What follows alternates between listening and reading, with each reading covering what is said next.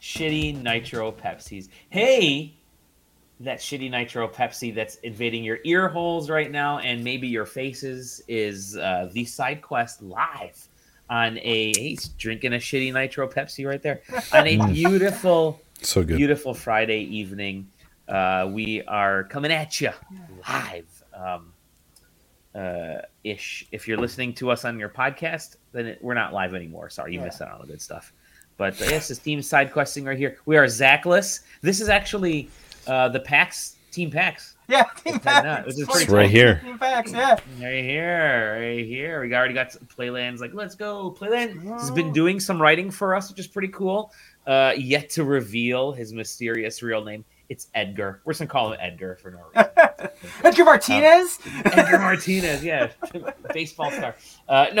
He's done some writing for us already. I got to find some more review codes because we've been getting a few, and I know like JJ, you were working on, you had done something, and Zach had done something, and I just was part of a preview yesterday.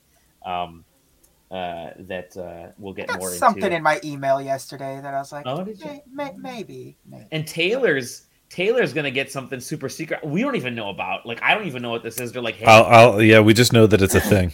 Yeah. You don't know anything about it. I mean, it's it was the direct line from Major Nelson is like, hey, we want to show you something. We can't tell you what it is. Halo 18, but we're gonna show it to you, and then you just tell us. You tell us what you think. That is this person right here is JJ Holder.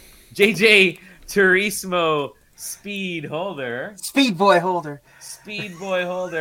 and Taylor Bliss. There you go.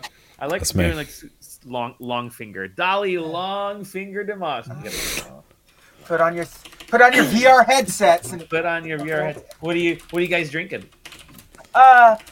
Big K sugar-free Cola. Oh my god! All right. Kroger that's going awesome. Strong. We don't have that at our Kroger. That's just their generic brand, Big K. I'll have to look for that. Kroger is Fred Meyer here in the Pacific. Yeah, we don't have it here either because we don't have Kroger. So. Yeah. Got it. What about you, JJ? What are you drinking? I just we just. Sorry, JJ. I said JJ. Taylor. I'm like looking at Taylor. I'm like, hey, JJ. My name is Mark. I'm Edgar today. What are you drinking, Taylor? I'm drinking a Stone IPA. Nice. Always. It was on sale at Costco. Ooh, that's a very good adult tip: is to just get your Costco membership or borrow your mother-in-law's Costco membership and go there and clean house. I'll tell you what, buying stuff with a baby, there was like, 2 chickens? Might as well get 2 gallons of milk. And it just just do that for about 40 minutes until you spend a shit ton of money before you leave. The Costco membership existed for me because that was just the best place to get dog supplies. Sure, yeah, there you go. We walked out and it was like, I mean, he still needs flea and tick medication. Frontline's on sale. All right. Yeah. Definitely. Costco's a magical place. I'm drinking something. I'm doing a little snack questing. I have here's the first part of my snack questing is something that almost spilled that. So I have like 4 drinks here. Something that I'm completely addicted to, and I shouldn't eat this as much as I do. Per one piece, it's 110 calories for each of these things. It's good. Exactly. 9% of my sugar, 14% of my sugar for the day, and I've had maybe 6 of them already in the last hour. All right, you guys ready? These are Dolly's ultimate favorite snack. Twizzlers pull and peel. Oh yeah. But here's my problem. I don't pull and peel. So you can pull and peel. No, you do not just take a bite out of it. I just take a freaking bite out of it. Oh my god. You're like the person that eats a Kit Kat without breaking it. Kit Kat sideways. What? You break Kit Kats? But I do have another bit of sugar. You know me, Mr. FOMO, that if there's a new thing out there, I have to get it, whether it's good for me or not, or whether I'll appreciate it or not. And this time I decided I'm going to FOMO it up, and I'm going to get myself the new Starlight Coca-Cola. I've had one of those. I have never been one to fall into the trend of like limited edition soda. Don't mind if I do. I like. How much cancer can I get today? It's just never done it for me. Let's try it. I'll be curious to see what you think it is because it's definitely got a. There's a sweet, definitely a sweet flavor subtext over regular. So is this sugar free or no? This is regular. There is a zero version. Oh, there is a zero version. Yeah. It says it's space flavored, so I hope I'm not like ingesting. Well, like that's the is thing. It, like science. Is it strawberry? I forget. There's It's like science says that like space smells of like raspberries and whiskey or something. So, which is great because I actually have a whiskey right here ready to go afterwards. Yeah, the whiskey's coming after the beer. I think it's raspberry vanilla, as far as I can tell. I was gonna say there's a little bit of vanilla in there. Yeah. There's a little bit of vanilla in every Coke flavor that's ever been made. It's literally it's their go-to. Vanilla. There's a little more vanilla. What's crazy is that they made a Coke vanilla, as if like that was something that needed to happen. That's not very good. Anyway, this inspired me. Hold on. Maybe I should go. You know what? I may leave you two for a second. Just a second. Oh, wow. It's just me. Hey, everybody. It's the Dolly Show. Welcome to the Dolly Show. As everybody goes to get their favorite snacks, I'm gonna eat the Twizzler pull and peel the way God intended it to. That's what I'm talking about. How's everybody doing?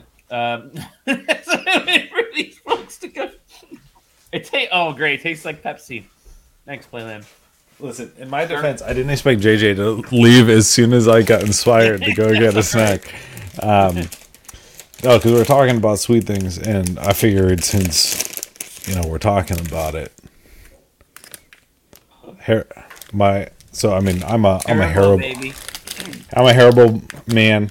Is there Haribo watermelons? Is that good? Yeah, they're all good. I don't. Look at this. Such a disappointing person. Tie it in a knot and throw. I'm such a disappointment. I never do anything as I'm intended to do, as you guys found out last week. Hey, how's it going? You having a good week so far? It's the end of the week. We made it. Yeah, I mean, if I was having a bad week, it already ended by now. It's gotta be real. Should I just do the Nitro Pepsi? Yes, oh the my Nitro God. Pepsi. It actually has instructions on it. It tells you to chill it, to hard pour it, and to admire and enjoy it. So hard pour it immediately right now. He's gonna be bouncing around. Hey, we got. Oh, okay, yeah, sure. Hey, I got the pint glass. We're good here. Okay, smart. We're fucking here with the Nitro. He's doing a very awesome pour, by the way. Just dunks the whole thing in there. Yeah, that's what you're supposed to do, right? That's what you're supposed to do. This is good. I don't know what this is because it even says it's creamy, which I'm not entirely sure if Pepsi should be creamy, but you know what? No, Starlight it shouldn't. Had a little bit of cream soda-ish flavor, maybe less. But you know what cream soda is not? Cream soda is not creamy. Creamy. Correct. It's not creamy. So in all the best ways. So would you like to know what the Nitro Pepsi tastes like? It tastes like flat, cold Pepsi. So cheers. Bottoms up, everybody. I mean, like nitrous stuff always tastes a little bit flatter than it's CO2. Pepsi. It's Pepsi that you're supposed to like have a head on it. So it's like true. Yeah. So instead, actually, I do have my Two Towns strawberry lemonade cider. So I will actually be enjoying that during the podcast. Instead of whatever. Well, I'm chewing. You're gonna get some ASMR of me chewing these Twizzlers. I'm gonna. This is the new format. We're just going rogue now. Just chilling. Hey, I did mention we're gonna be. This is your PAX, folks, for SideQuesting here. It's gonna be good. It's gonna be good fun. We have a lot of fun stuff planned at PAX. Yeah. We have a lot of. We have a lot of developer friends, a lot of indie friends that are gonna be out there. So So definitely expect some cool conversations. Well, I'm sure we'll do some podcasts, at least one, depending on how At we're least feeling. one. Yeah. At least one. We are going to be trapped in the same room together. Yes. So it's And it's going to happen. Can't help it. Can't help it. Yeah. But it's funny because JJ, you're 3 hours difference between Taylor and I. Taylor and I are going to be out cold somewhere around 9 o'clock. Yeah. Right after the show floor closes, we're going to be like, let's go get some food. Then we're done. But you're going to be wide awake, party until 12 o'clock. At the party list is live. So what's interesting is that there, if you follow SideQuest.com, you know we are the party list central for PAX. Everybody comes SideQuesting for the PAX. For PAX, E3. for all E3. That's a good one. E3, remember E3? It's funny because our top post over the last 2 months still somehow is E3 2019 party list. Which is literally because what it is people searching for 2020 or current year E3, and that's all there is. That's all there is. So it's wild. Imagine, Dally, if that's the last E3 party post ever. It's not, because I did one last year, but it was for virtual meetups because there were like 3 virtual E3 meetups. So, but yeah, that's the last real E3 party list, more than likely. Rest in peace, E3. There were a bunch more rumors this week and the end of last week that E3 officially canceled its online portion. Yeah, I did see that. Those are rumors. They haven't said anything. In fact, they never actually said they were doing an online thing. They just said, stay tuned. And that's all they said. They're like, hey, we're not going to do an in-live E3. Stay tuned to our plans. Or in-person E3. And that's all they said. So they may not be doing an E3 this year, but as we were talking in the Discord, that June is the month for getting your game information out there. If you got new games coming out, that gives you time to get the retailers ready, to get marketing started and ready. And so, unless it's like a Call of Duty or a Madden, which you don't really need to do a lot of marketing because it's there. But almost everybody else, especially if there's new games, they get their marketing. And that stuff tends to get the breaking news from Game Informer or IGN, like the casual video game news. Crap. Yeah, I mean the thing about it is that the resounding legacy of ESA and E3 is always going to be press conferences in June into July for the multitude of big publishers and console companies out there, and it will probably last. I would probably wager that it's going to outlast E3. It's going to outlast ESA probably. Yeah. It's a little easy to say if we end up not getting one at all this year, and it was the last that we already ran into. But it's just too good. I mean, summer is usually a drought season for game releases. Your past and weather and weather, it's your run-up time to holiday releases. This is when you talk about the stuff that you want to sell during holidays. So it's always that's always gonna be that way, unless something else very significant changes in our human dynamics. So yeah. Which is why at least we don't have to worry about not having any weird conferences to comment on. Yeah. During the summer months. GDC is next week, I believe, not this coming week, the week after, which that's going to be the first. It's kind of like kickoff. It's kind of like kickoff because there was PAX West. Obviously, JJ was our sole PAX West. Technically, can't PAX. But of the cycle for this year and the sort of getting things back to normal, GDC, which happens like the 20th, not this coming week, but the week after. Then you got PAX after that, because DICE actually happened a couple weeks ago. And just giving you guys a heads up, very glad none of us went, because few folks came down with COVID and it wrecked a ton of people, which is like conference, COVID. And these are folks that got hit pretty hard. were actually vaccinated and boosted. So some of the folks. So get vaxxed, get boosted. I know the three of us are. I'll tell you what. I'll be walking. I'll be walking back show floor with a mask on. You can count on it. You can count on it. Yep. Same here. But PAX and then Gamescom is back to in person. They just announced that as well. They're like, hey, we're going to be in person this year. They're going to do a little bit of a hybrid thing, but mostly in person. You can probably count on TGS doing the same thing. TGS announced it as well. They announced they're going to be in person. So, which is really bizarre because E3 was the first one to say, we're not doing anything in person. And that was essentially decided back in November because they announced it in like end of December, beginning of January. That was figured out back in November. And now they're kind of dealing with the ramifications of doing it because you kind of could have if. Well, the issue though is that like this is the one thing that I won't fault them for because the amount of planning and buy-in that you have to get from so many different parties is so vast. And at the time, it was at the end of Delta, and then it was the start of Omicron, and there's no way that you can get any buy-in. Now it looks dumb because you're like, COVID restrictions are lifting across every single state across the country, in the U.S. at least. And so now it's like, oh my God, you totally could have had E3. It's like, okay, sure, plan it now for June. And that's how much time that you would have that they would have had. They can barely do it with 12 months of planning. There's no way that they can do it with 3. So it just I actually think that was the right call. It was, especially in a place as big as the LA Convention Center, the Expo Center there.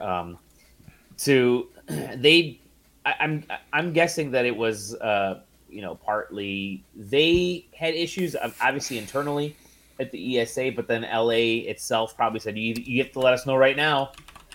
Pick something, yes or no, and they're like, well, we can't get our shit together, so we're gonna back out, dog, and say peace for this year, and maybe especially if they got a special consideration because of COVID to save money on it, and they didn't lose out on huge deposits or something like that.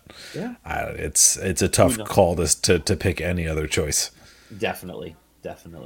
I'm sure we'll get, like I said, we're gonna get a bunch of streaming stuff. Then you can bet on Microsoft and Nintendo having stuff that at that time. You can bet on EA. Sony. EA usually does EA Play. We'll get Sony. We'll probably get Ubisoft. We'll probably definitely get Ubisoft. Yeah. I was gonna say Bethesda, but that'll get wrapped up into the Microsoft show by all means. So just like last year. Yep. Mm-hmm. I think you'll get a Square Enix will be back again. I'm sure they'll probably hop in there and do their own thing because it was actually fairly successful with some of the stuff they debuted, and I'm sure people want to hear more about it. But Devolver might do another one. You can bet on Devolver, and then Devolver doing their bullshit. Doing their bullshit, which is great. You can bet on the indies, right? The Guerrilla Collective was fantastic the last 2 years. And then you got Game Fest, Summer Game Fest, which is going to be there too. Jeff Grubb's Game Mess. And the most important one, Jeff Grubb's Game. Guys, that's a calendar. It's fantastic. It's great job to Jeff for doing that. I'm gonna throw this out there now, and I'll contact Mr. Grubb and I'll say, Jeff, let's host an actual fucking Game Mess live stream with game information reveals, even if it's just indies. Let's fucking do it, all right, Jeff? I'm calling you out right now. We kept teasing putting something together last year for indie stuff. So 2 years ago, remember we were going to do it in 2020. Yeah. And I put that word out there. I'm like, hey, are there any indies now that E3 is canceled? Are there any indies that want to get a hold of us? And a couple folks contacted me, so I started getting information together. We were planning. We're like, how can we do this? This will be a lot of fun. And then everybody else got the same idea. Yeah. And ripped literally.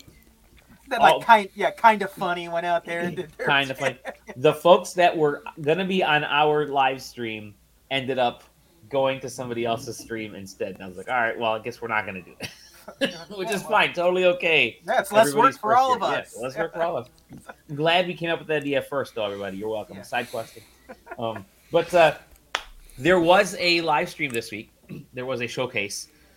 Speaking of shows, I did not. So I thought this one was especially funny, especially considering the general response to it because I had I completely forgot that it was happening.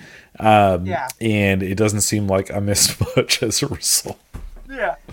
There was Uh, the thing I think that was the most interesting to me, and let me play this right now. I'm going to shut off this this audio. I'll hit the play button here. The thing that I found most interesting was the Ninja Turtles, the TMNT collection, Yeah. which I'm maybe it's not known, but I am a massive TMNT fan, like massive. I've played all the games up until whatever these recent ones were. I think the last one that I was really into was the did they have like a fighting game, like a Smash Brothers style fighting game? Did I hit the wrong page? Oh, yeah. The wrong page. Let me stop sharing. Oh, did you ever play? Did you ever track down and play the new arcade game that came out like 3 or 4 years ago? No. It was good. It's good. Was it actually? It was good. Yeah, it's Raw Thrills is doing. It's the people that like made Cruisin', the new Cruisin' Blast. Oh, really? So, yeah, so it's like they kind of understand how to just. So what was interesting about this whole state of play, it was they didn't make a big deal about it because can't blame them for it. Yeah, there's a lot of stuff going on in the world. You can't. I mean, Nintendo did it with Pokemon. I mean, when the Pokemon news was dropped, because of that, or just kind of shadow dropped. You also had the Advance Wars was delayed because of the stuff that's happening. And Sony just kind of said, "Hey, we're doing this small thing tomorrow. It's going to be Japanese focused," and there was, and you got, this 5v5VE Dino Crisis, but not Dino Crisis. Not Dino Crisis. Yeah, it's from Capcom, the Dino Crisis people. Yep. Type of thing there. Was that just a black hole that dumped dinosaurs out? So think of like Elden Ring's dropping wolves. This is just dropping dinosaurs everywhere. Yeah. But apparently, I like how they literally had. I like how they had the Dino Crisis girl in it, but then it's not Dino Crisis. Yeah.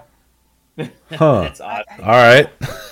Anyways, it's like class. I hate to say class-based warfare. That sounds horrible these days. But you choose your different class of character. You have to essentially, it's these exosuits that they wear, and then each of these suits do different things. And the shtick with this is that you can, like they're showing there, you can change the suits mid-battle to a different suit and have sort of kind of respec throughout your battles. So if you like Division and Destiny, more Division, maybe you'll like this.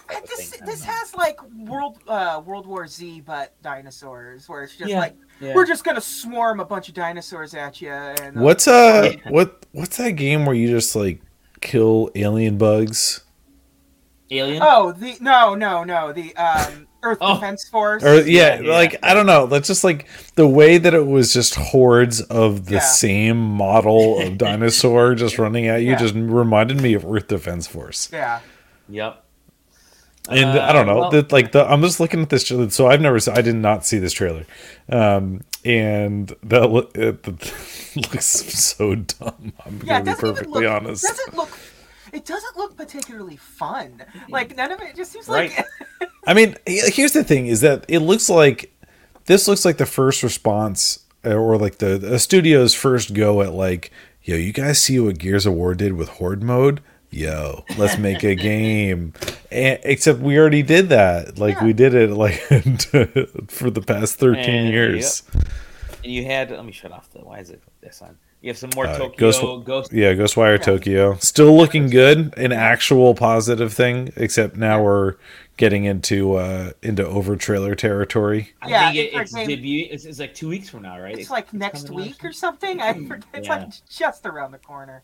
There you go. Anyway, Ghostwire Tokyo. Hey, Stranger of Paradise. I know Corey's been playing this. Yeah, that day they put out a new demo. Yeah, it's just the demo, right? Yep. Oh god, Forspoken. Man, putting out Forspoken in this state of play right after, because it's right after it got delayed, right? Yeah. That's a rough bit. I feel bad. Yeah. Forspoken, like you got this, and then Game Informer got the big cover reveal, like literally like 2 hours after. Dude, that shit hurts. That shit sucks.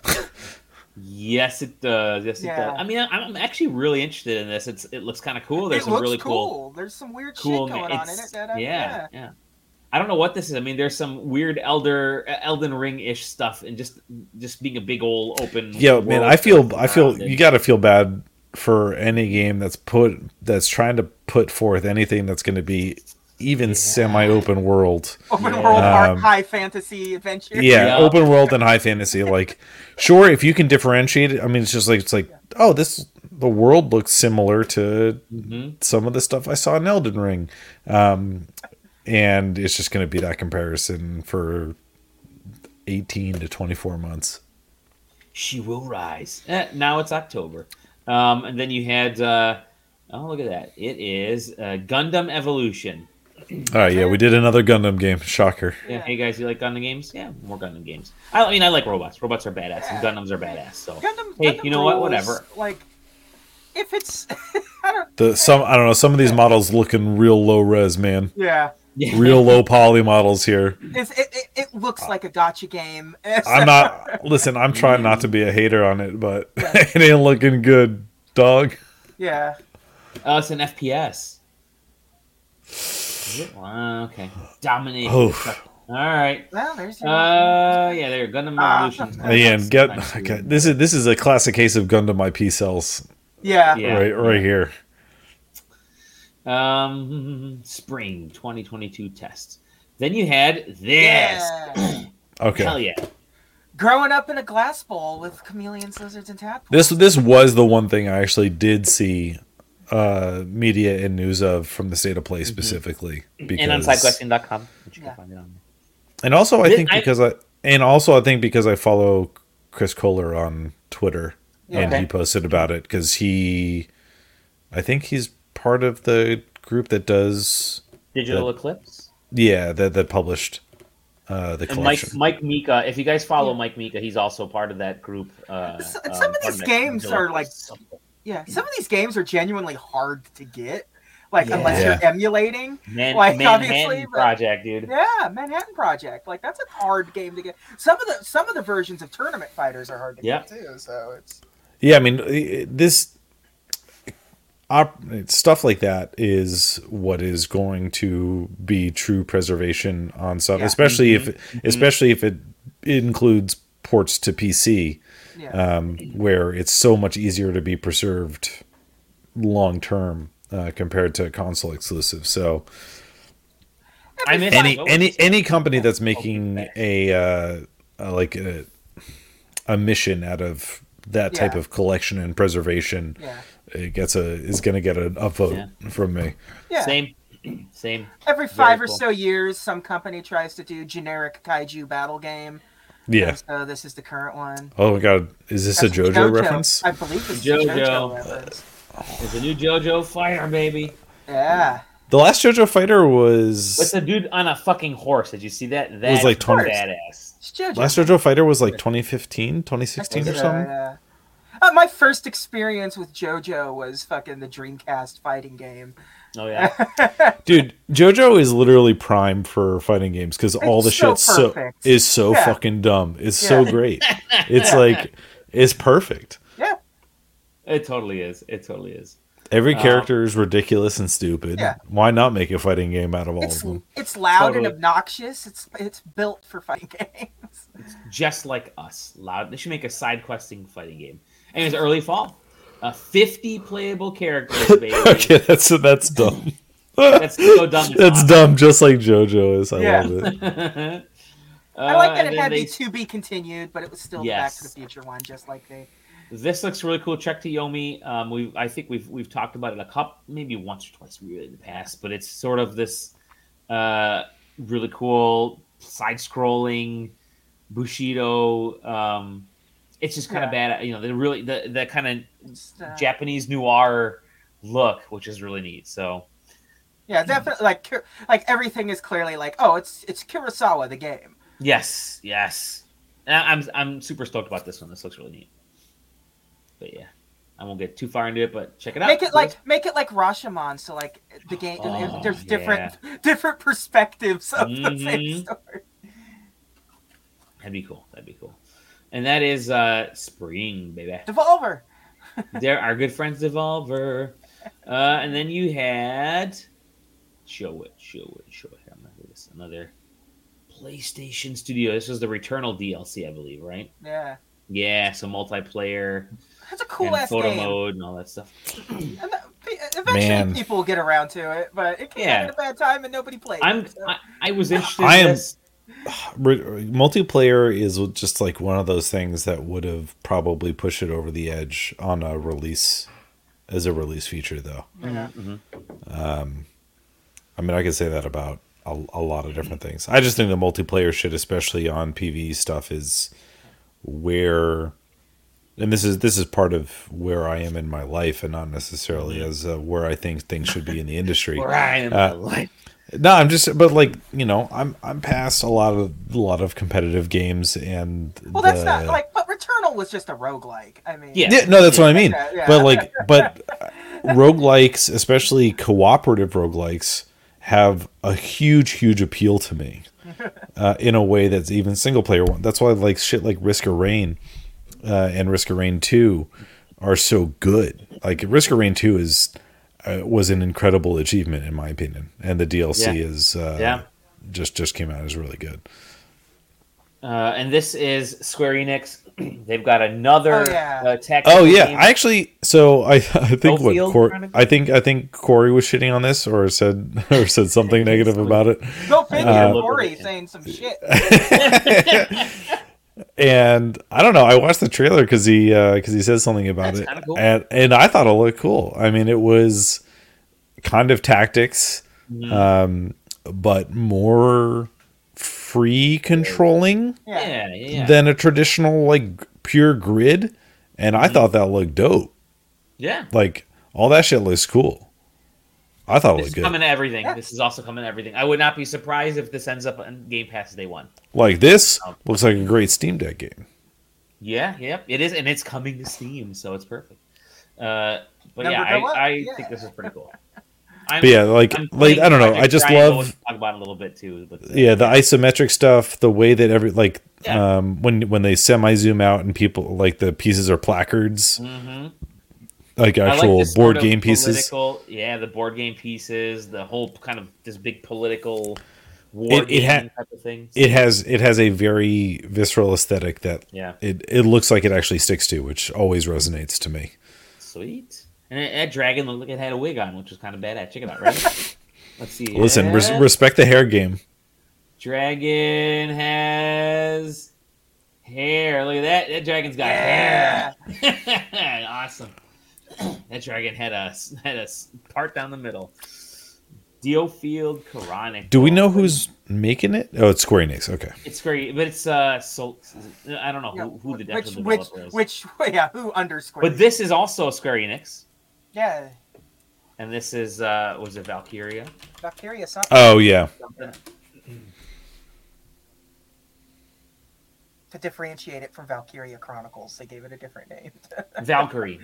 I forgot something. Yeah. I forgot what it is. It is the first one since 2009 or no. This is the third. I guess earlier. The third mainline game because it had an iOS version, and then I think the actual second game was like 2005, which is pretty wild. Wait, there was a sequel? Yeah, there was a sequel. I was just reading the Wikipedia. Oh, Valkyrie Profile 2. Yeah, look at that. Yeah, it's. But you know what? It's cool. It's wild to just make this game just sort of every once in a while they'll just dust it off for. So Square Enix this year they've already announced there's 10 actually 11 projects coming out this year. There was 3 games. There was a third game that was a Nintendo DS. That's right. Yeah. That was Valkyrie Profile Covenant of the Plume. But anyway, that was 2009. So that was aside from the iOS game, which I don't think we're really including. But so 2009 was the last time North America saw a Valkyrie Profile game. So it's been 13 years. It's a good amount of time. Yeah. Elysium. You got it. Elysium. You got to get to the giant ring planet, and then where all the Yeah. people live. And that was it. And it's funny because as I rewatched this, and the announcer at the end was like, "Well, hey, thanks for joining us. We'll see you in the next one." It's like, okay, not a ton of enthusiasm. Yeah. I do imagine that, because they had to make these last second changes with some of those release dates, that kind of threw things for a loop, and we're still waiting for the actual big PlayStation State of Play. Like, they got to have like a 45 minute one at some point that they're going to be coming up with. They haven't had one. When was the last time they had one? In September. I mean, but it wasn't like giant. Yeah, but... we're with now that Horizon is out. Yeah. You've got now it's time you can start promoting. And Gran Turismo is out. Yeah, the one that they definitely advertised the hell out of Gran Turismo. Yep. But I mean, the next on the list is going to be starting the PR tour for God of War. Yep. Yeah. Yep. For sure. That's got to be coming. Got to be coming this year. That State of Play is going to be like God of War is going to be sort of the. I mean, you would think that God of War is in November. Yeah.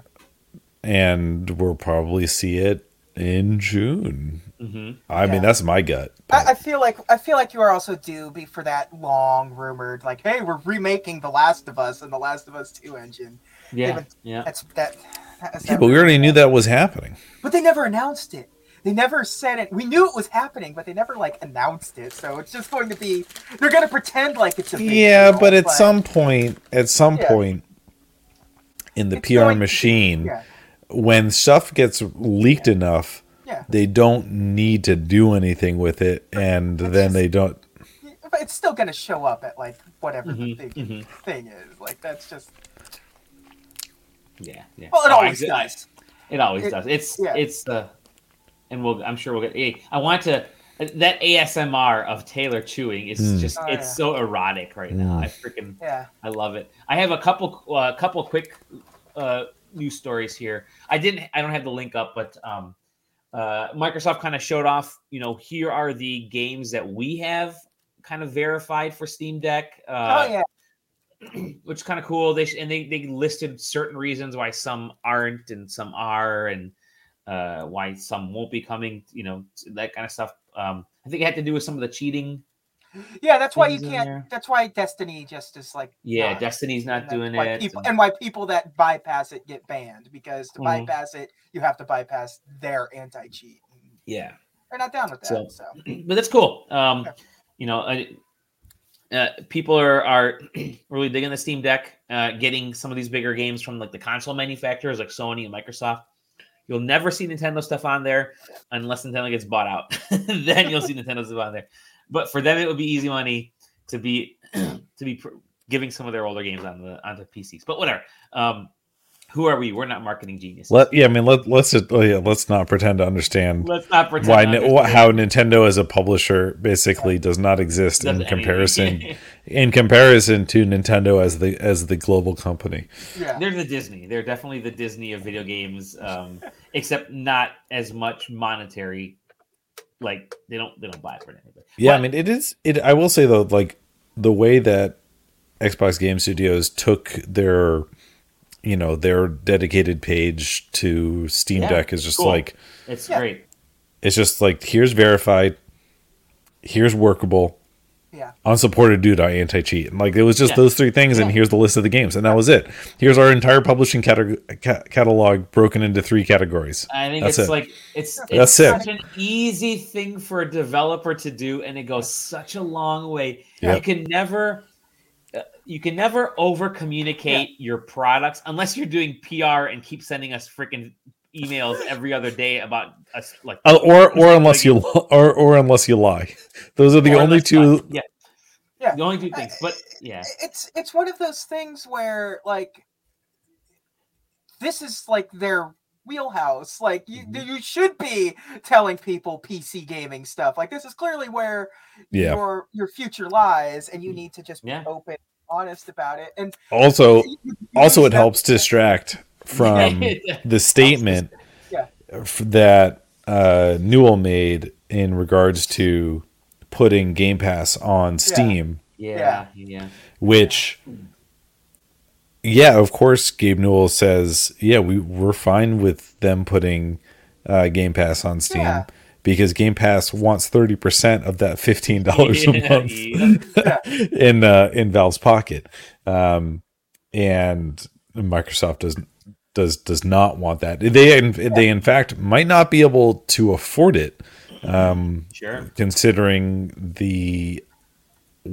how aggressive they currently are in acquisitions of IP property, and B, in licensing deals, short term or long term, of the stuff that they're putting on Game Pass.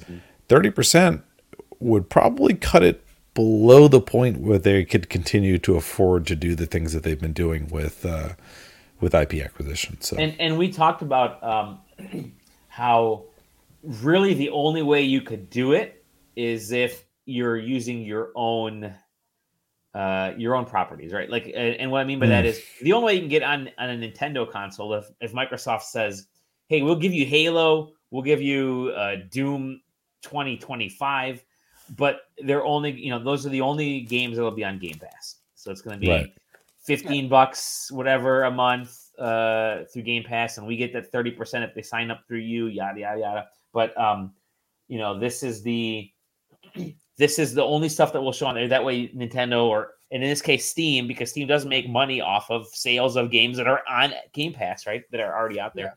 That may be the only caveat they can get around. You have to assume at Microsoft there's some little engineering guy sitting in a dark corner of an office somewhere, and they're saying, "We're not taking this serious, but tinker around with some stuff and see if you can come up with some sort of Game Pass machine for it, portable Game Pass machine for us." Valve's doing it. Maybe we should look into it. Nothing serious, but at the same time, there's almost certainly somebody working on something at Microsoft. And fiddling enough with something like the Steam Deck, and when you think about what Microsoft is eventually going to do, which they've talked about it, which is the Xbox stick. Remember where they said they're going to do that HDMI stick eventually? Yeah.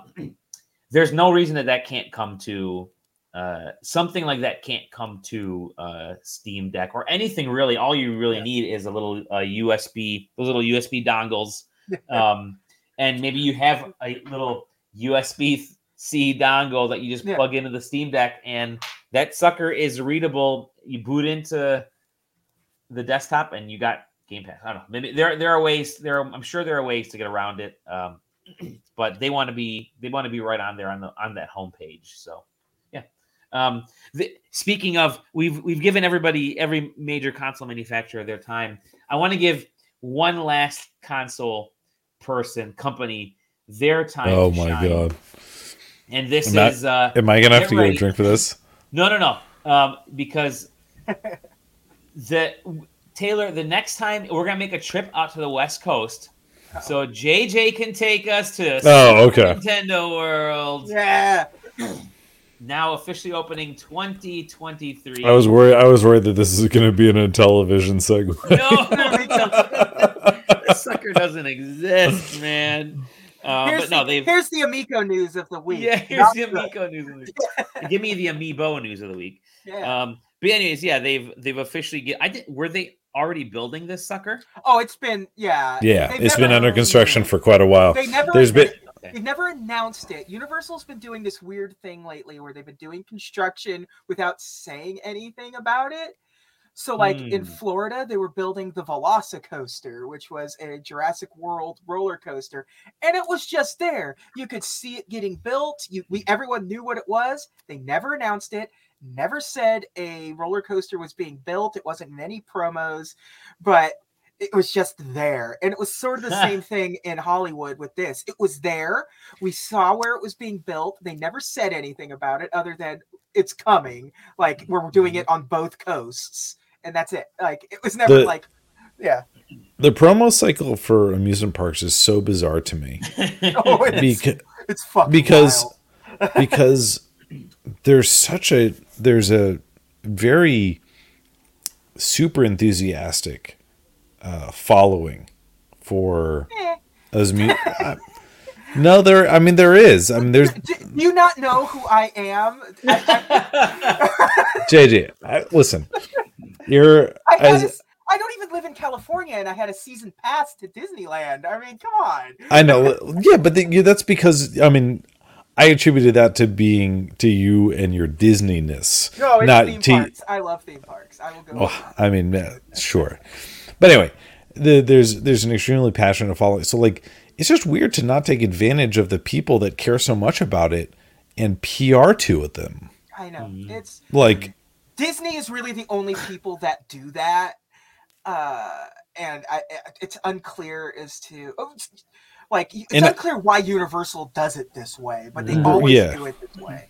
And I guess because the other thing I'm thinking about is that you also have like the coaster people, like even the smaller subset is people that are just like, yeah, we follow all of the different coasters that ever get built in the country and follow them adamantly. And we're like, because like photos of this shit always leak.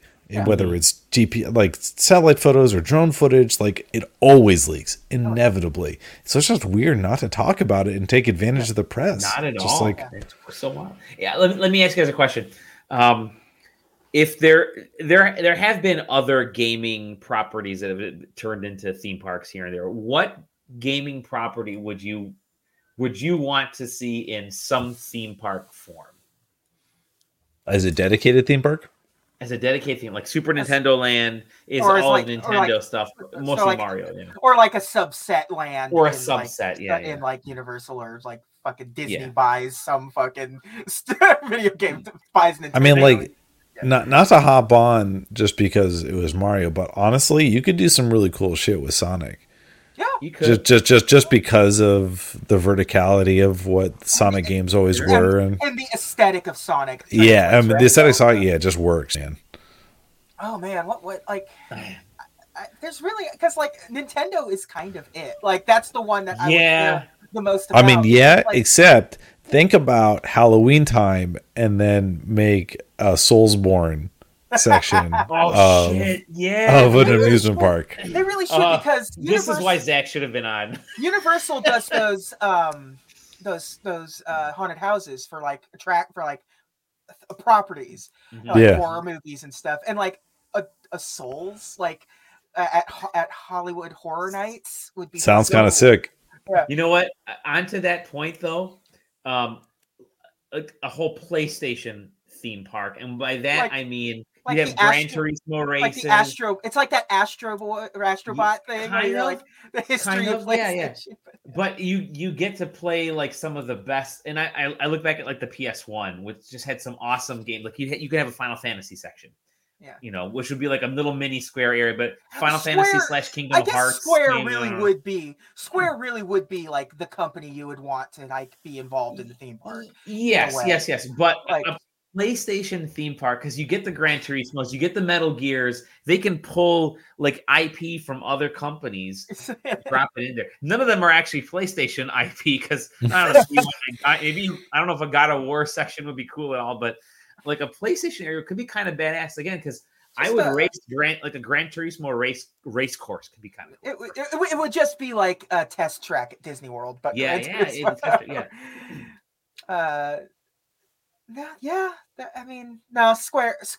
Square would be. Okay. I think Square would be, because there's Square would be sick, especially if they manage to get the limited Disney licensing to also have a Kingdom Hearts subsection.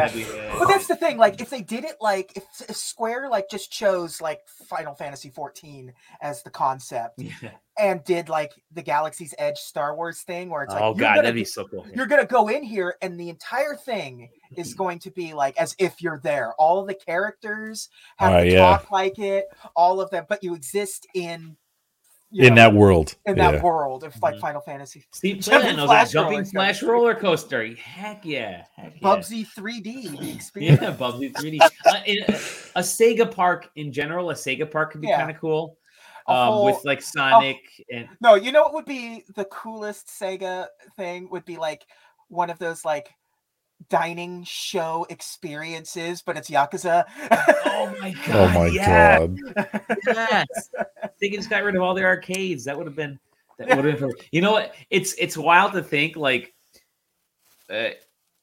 there's not like a single game property that you would want. It's not like you're going to say, I want the Dragon Quest one. You do want kind of a publisher or a platform holder. Nintendo is the obvious one because they have so many IPs that are like, and they're all have like Zelda posters out, but it's like an extended. It's like the MCU. It's just like it's like the Avengers campus. But, it is California Adventure. It's just like Square Enix by itself could be really cool to it may not be giant, but the idea is I think is pretty strong. I think honestly, Sega could have some really cool stuff. I think Capcom has enough diversity. Capcom could have some cool stuff in their library to be able to do it. Yeah, if you can have the whole Exoprimal section. Exoprimal. Vanquish. We're just gonna ignore Street Fighter, Monster Hunter. They're popular shit. We'll just ignore that. Resident Evil, nah. Resident Evil Haunted Mansion, yes, a duh. Like Mega Man. Mega Man, who? Yeah, Mega Man Soccer. You're gonna have the Mega Man Soccer zone. Is what it would actually be. It'll be the kids Mega zone Man where, Legends. the kids just get to like bounce Mega Man Bouncy Castle and whatever. The like older Monster Hunter games too, not even the newer stuff. But it's hard to move around. You don't really know what you're doing in there. It's good. I kind of like it. I like that. Well, we got time before any of these get built. I'm gonna try to win the lottery tonight. Did I play the lottery? I don't know. Maybe I did play the lottery. It's too late to buy a lottery ticket. But we can play games right now at least. Kinda. So, and we can watch movies right now. And we can read comic books. So I figured, instead of just being like, give me a list of all the games you're playing this week and spend 15 minutes of each one, which is what we typically do. We decided as a team, like, let's just make it a little more casual and just like, maybe you're not playing like 10 games. You're just playing like the same, like Taylor, you went through the whole Final Fantasy 14 phase where you were playing that sucker for like 4 weeks straight, and you gave us your weekly updates. I did the weekly updates of Octopath Traveler and Bravely Default, and I felt like I had to talk about like 15 different things. I could just talk about those wonderful experiences. And I figured, let's just talk about like what's cracking. What's cracking. Now, obviously, we're going to have like, they're going to have times where we have reviews to talk about. Like, specific reviews. We're going to do those. We're going to do those here too. But right now, none of us have anything that we can really worry about talking review-wise at this very moment. So I figured let's just talk about whatever. Could be a game, could be a movie, could be a book, could be whatever. We're all playing stuff. We're all watching. I mean, let's pick one thing and go from there. So whoever wants to go, feel free to tell me what. Tell us, not tell me. Tell us. Share with us. We have to look directly at Dally. Look at me. Yeah. I mean, I'll start because I'm gonna keep it. I'm gonna keep it close to home because I've done nothing other than play Elden Ring. Dude, okay, go ahead. Because I got some cool stuff that I've been kind of thinking about for Elden Ring. And I don't know. I mean, I don't know if I really illustrated it as clearly as I needed to last time. I've tried to play a couple of Souls games, and I think that they're bad. And Elden Ring is almost that, but avoids it with what it became, and became as a result good. And I mean, it's just, if this was, what I like to think about is imagine that they made Elden Ring first, ignoring technical hypotheticals about what that would have meant, right? They made Elden Ring first, and then they're like, okay, and they make Dark Souls 1, 2, or 3 afterwards. Those games are shit. I mean, not literally, but just by comparison, they lack vision, lack opportunity, and are not what a mass market wants out of a game. And NPD shows that. We just got NPD numbers for last month, right? And it only had 2 days of Elden Ring sales, which shows it as the top year-to-date game for 2022 thus far. 2 months, but yeah, correct, yeah. Right, which is only 2 months, so which is limited. Huge, but it goes against a couple. I mean, it goes against Forbidden West. It goes against every other game that's been selling through January and February.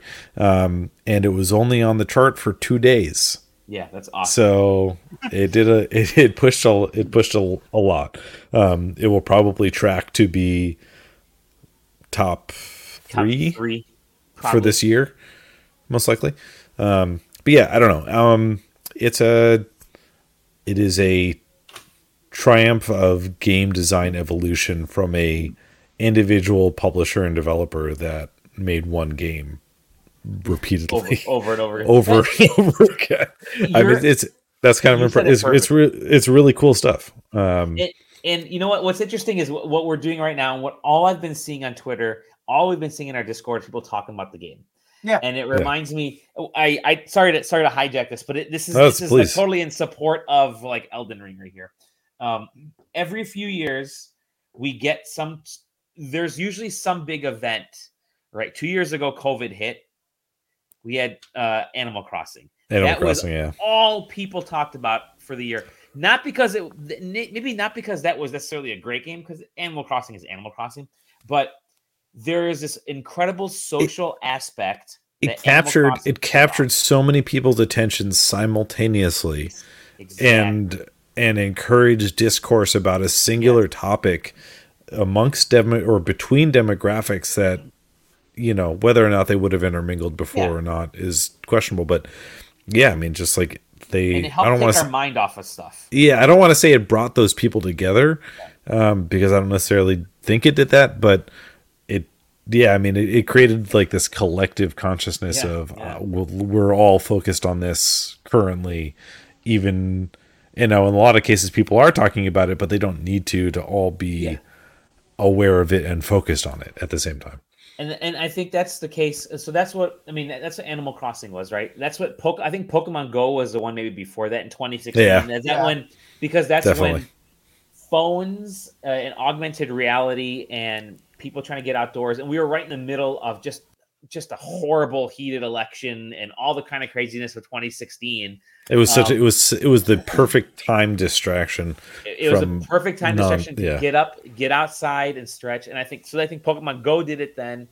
And you know, we've had times where we've had stuff like Minecraft that kind of came in that was a little more niche when it sort of launched. It had a kind of a slow build up. World of Warcraft, but really the Pokemon Go, Animal Crossing, and now Elden Ring. Everybody is talking about Elden Ring because obviously there's these big world events right now. We have an awesome country like you know, our friends in Ukraine. We have Ukrainian listeners and viewers. Hi guys. By the way, get that bundle. I forgot to bring it up earlier. The bundle the itch.io over on Itch. I bought it, and I've been playing the games on my Steam Deck, and it worked. And so yeah, definitely supporting our friends in Ukraine. So there's this foreboding going on around the world where like we don't know what to do here. We're kind of seeing stuff happen, right? And so and the world is seeing stuff happen. And Elden Ring lands at this time where the whole purpose of Elden Ring is to just fucking keep dying over and over again, lose, and then you figure out a way to get back up, and you go further each time, and you figure shit out. It's not a roguelike, but in a weird way it is, because you play it, you die, you figure out what happens when you die. It's a roguelike. It's a roguelike with checkpoints. Exactly. Yeah. But all of us are using that as like this big distraction because it's landing at the perfect time. And the discourse has been great. You know, even though there have been like some shitty comments out there, obviously, as there's going to be with every game. Oh yeah. But everybody's been talking about it. And I think it's incredible that they finally they were able to crack the code on how to make the Souls games like more broad, like get it out there to more people. They figured it out. They cracked that code. I think just get the more casual audience in there. Great point, because the first, and I think this also ties into, like, I'm taking both of your comments. Look at this. Check it out. Woo! Taking both your comments and bringing them together. Taylor said they make the same game over and over again with like slight evolutionary tweaks, and they do. The reason is that first game was a freaking tunnel. You're just kind of headed straight towards one bad guy to the next bad guy to the next bad guy. This one, they said, you know what? Murder hallways. You still get murder hallways. You still get murdered, but now instead of a murder hallway, it's like it's a murder field. You just kind of walk around and get murdered. And I think that little change, exactly. That little change, I think, made it way more digestible and accessible. To more accessible to people. To be like, I am not emotionally prepared for this right now. I'm gonna leave and go experience a different part of the map. Yeah, and like I said, the biggest thing is the kind of checkpointy feeling. Not and they had it before with bonfires in the Souls games, but like I don't know, it wasn't the same because like the bonfires were like, you know, you were going from left to right, and you know, you hit a bonfire, you hit a bonfire, you hit a bonfire. So like if you got close to the next bonfire and you missed it, you just went back here. And now it's different because instead of just going from left to right, and if you don't keep progressing to the right, you're not achieving anything. It's if you get to this, you know, now there's sites of grace. And so if you get to this side of grace and you're like, okay, I want to keep going, and you hit that wall, you're like, okay, well, now instead of saying like, okay, well, what do I do? It's, oh, well, hold on. Now it's up and down and all around. And I'm just going to go find some shit instead. And the, you know, there's go ahead, JJ. For some reason, giving you that sort of 360-degree movement on this map. Dude, adding a jump button. Yeah, adding a jump button. Cannot be undersold. The dying and also like, you know, the SSDs and stuff help a little bit too. You don't feel particularly bad about dying, as you don't feel as punished by it. That like, because like with the other Souls games, it was just like you felt punished by it because you like, I know what I'm doing. I'm just gonna keep hitting that wall until I bust through. And sometimes it becomes such a grind from time to time. It's just another death. Like I was so fucking close, and now I have to go back and go through it again and go through it again. And now this time it's like, you know what? Fuck it. I'll come back later when I've either leveled up or experienced something else, or just I mean, sometimes it's just abandoning frustration, but being able to abandon it and actually accomplish something else. Like before, it was you abandon frustration, and what do? Like you farm some random enemies or some shit. Now it's you abandon frustration and you actually have something else to experience, not just to achieve, like you accomplish something when you do something new. Yeah, and you're getting something done. Like just you going on a you still get to you still accomplish something. It may not be your initial goal, but you accomplish something that is going to help you and help the game in some way. And what's cool is that like every little side area, because there's little underground areas, there's caves, there's all these kind of like mini dungeons all over the map. There's also open area dungeons, I would call them, to a degree, and everything awards you either a shit ton of EXP, which are runes from this game, a weapon, a talisman, like some sort of gear or currency to level up. Like it always gives you something, no matter what. So anyway, but yeah, and it is nice that you still get the like bullshit of like, oh, by accepting the hug, I get a minus 5% health. So fucking stupid. Yeah, get hugged, lose 5% of your HP, and you can use that item to gain poise. You're like, all right, I don't know what poise does, but all right. I mean, poise. I do know what poise does, but at the time when you do it, you're like, I want to hug the lady, and then you don't know that. You lose 5% of your HP, and you get an item that increases your resistance to getting like staggered, basically. Yeah. I hug everybody. So I guess by the way, there is story elements there's story elements that only progress if you hug her again later. Oh, really? Okay. Yep. So if you're like, I'm never hugging that lady again, she stole my HP. Well, guess what? If you don't do it, then you miss out on story. And from what I'm reading, apparently that's just how Souls games are. So I guess that's one thing that hasn't changed. Got it. Souls games, baby. And I love the discourse around this. I'm still enjoying my time with it. I laid into it. I want to say laid into it.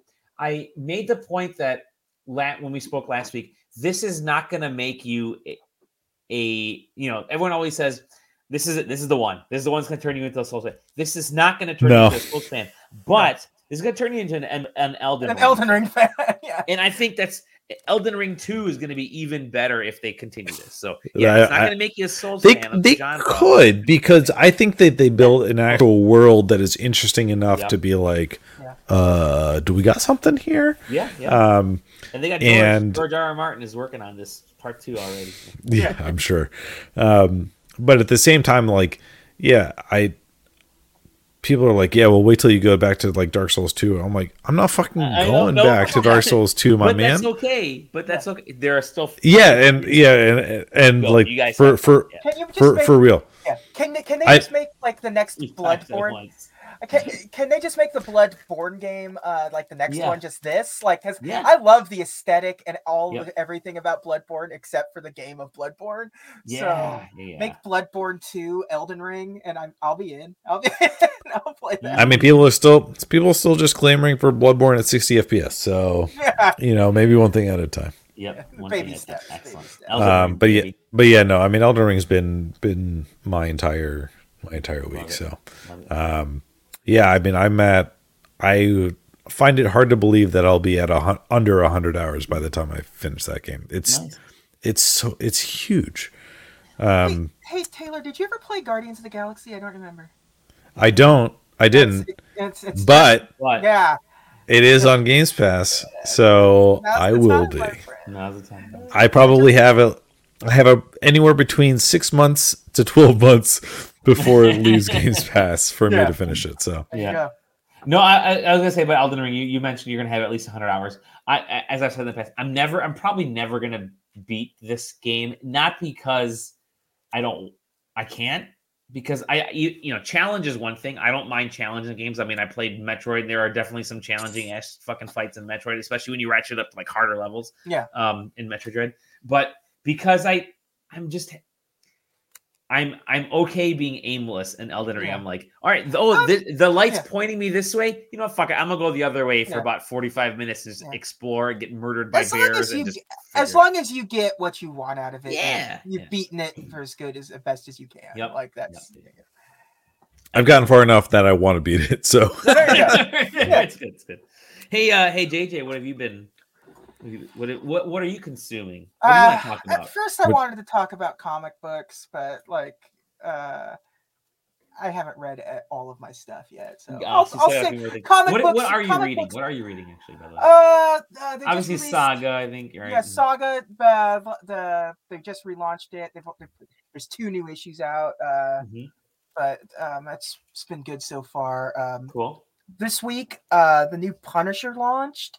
Oh yeah, the new logo. With the new logo and the new sort of status quo for Frank Castle, which is really kind of interesting. They did something weird, like he's like with the hand now, hence the new logo. That's what that logo. Okay, I was curious. Yeah, and it has a twist at the end of the issue that is wild, especially for sort of Frank Castle lore. I don't know if I should spoil it or not. Why would Frank Castle be with the hand? They're explaining that stuff as it's going along. He's sort of become because listen, I'll just spoil it outright. Go ahead. They've basically given him his wife back. Okay. Because what created Frank Castle was. That would make him join anybody, I think. So the big reveal is the hand were able to give him his wife back, so now he's basically the executioner for the hand. So we'll be interesting to see where this goes. I can't imagine it lasting very long, so this new Punisher logo isn't really long for this world. It'll probably be around for 6 months and then I was gonna say like 6 issues and then he ends up turning on hand or some shit. Yeah. There's like a great, I don't know if it's a documentary or what, but there was a great podcast. I know there's a couple podcasts about kind of what's happened with the Punisher. Yeah. What's happened with the Punisher logo. Like the actual like Punisher skull logo and how that got kind of appropriated and by the people that the Punisher is killing. Exactly. Or the people using the Punisher logo. Yeah. The Punisher stuff, like Marvel had flat out canceled the Punisher series. Like he hasn't been appearing. This is his first appearance in a significant amount of time. sort of made him disappear for a little bit. He was Cosmic Ghost Rider, is what they were doing with. So that was a weird thing that they were doing with Frank for a while. But yeah, also this week, Captain Carter got its own standalone series. So it's like from that What If ish episode of that cartoon. They're actually like doing a standalone series. I wonder if they're going to be doing more with Captain Carter. Nobody would know. Nobody would be able to find out. There's no way to know. There's no hints anywhere online what the future for Captain Carter holds. But yeah, the Batman stuff has been really good lately in DC.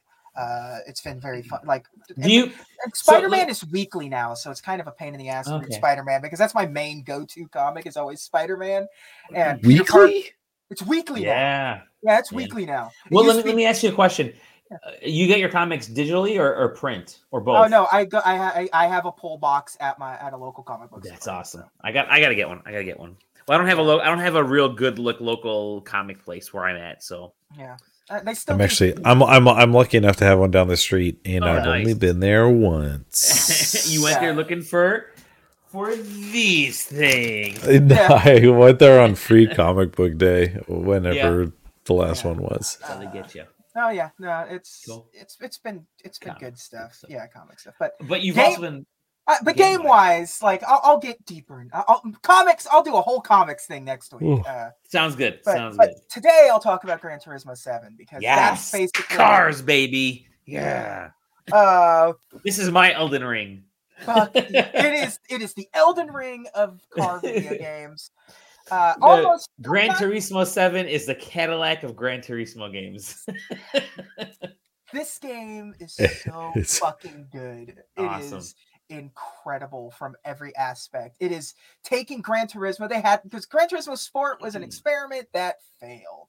The sports stuff is still, it's like, now it's just a part of this game. It's like a map section. You go there's the sports section.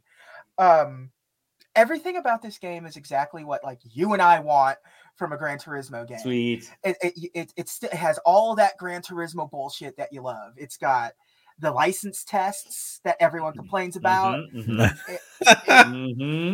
lets you you can control every little nook and cranny of this fucking game. From like I wish I had the screenshot. A buddy was telling me a funny story about he and one of his friends were playing online, and how they did a little bit of trolling because they set up a race where after 2 laps it would put on the most severe weather that it supports for races. So here's the thing with that. So when you create a race, you can do that. So you can actually choose when the rain comes in, and the most hardcore option is torrential. You can have a torrential downpour, and you have a weather radar and everything. But when you set it, you can set the weather to start rolling in at specific points in the race, which is really fun to do because if somebody goes out there and you go out there, it's bright, it's sunny, you're in fucking race tires. And next thing you know, this torrential downpour comes through. You're in race tires. You didn't pit to put fucking rain slicks on, so you cannot control your car at all. When this rain comes in, the car becomes unmanageable. Everyone starts spinning out and stuff, and it's a beautiful game. So he was telling me about how like for 2 straight laps they would just be behind the whole time. And I guess theoretically they could have done race tires and then pit, but maybe maybe he and his buddy just enjoyed instead just letting them get ahead, and then just like for the last lap nobody could control their car at all. They're in all weather tires, and then boom, they would just literally come behind and win every single race. And I find that absolutely hilarious. It's beautiful. This game is absolutely stunning. Sweet. It does this thing. Okay, so when you boot up the game, it does this thing where it asks you, do you want to prioritize frame rate or ray tracing? And Oh. Mm-hmm. what that thing isn't telling you is that has absolutely no influence on the races themselves. Really? Oh Oh. yeah. That Well, is yeah. Okay. it is Interesting. only for the replays and And like everything else. the photo Ah. modes and everything. So when you choose ray tracing, it locks it at 30 frames per second in the replays, but you get genuine ray tracing on the cars and everything. But if you choose prioritize frame rate, you get 60 frames per second on replays with just your typical reflections and stuff. So it really cool. depends on, are you taking photos or are you taking video? Yeah, exactly. So I just keep the ray tracing on because it makes for beautiful, like when you're in the car dealerships and stuff, looking at the cars It looks and taking really good. it looks beautiful, absolutely. The way everything is just so the cars have like real paint on them. Like it has like if it's like a metal flake, it has like the paint layer, Yep.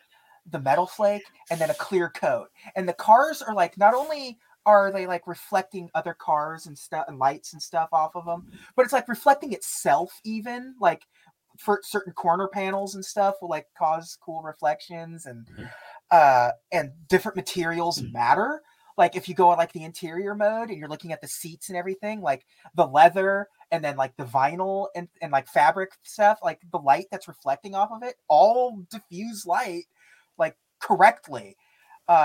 This is on PS5, obviously for me. Uh, it's just from as an aesthetic standpoint, it is the most beautiful. Like Forza Horizon 5 looks beautiful, but it has nothing on this. It's a consistent 60 frames per second in a race. It really only dips once in a while, and like the hardest problem, I think, Digital Foundry did like what's the worst case scenario they could do, and it was like full pack of 20 cars, back of the pack, torrential downpour at night, so all the lights are on, and it makes the fucking frame rate go to like low 50s.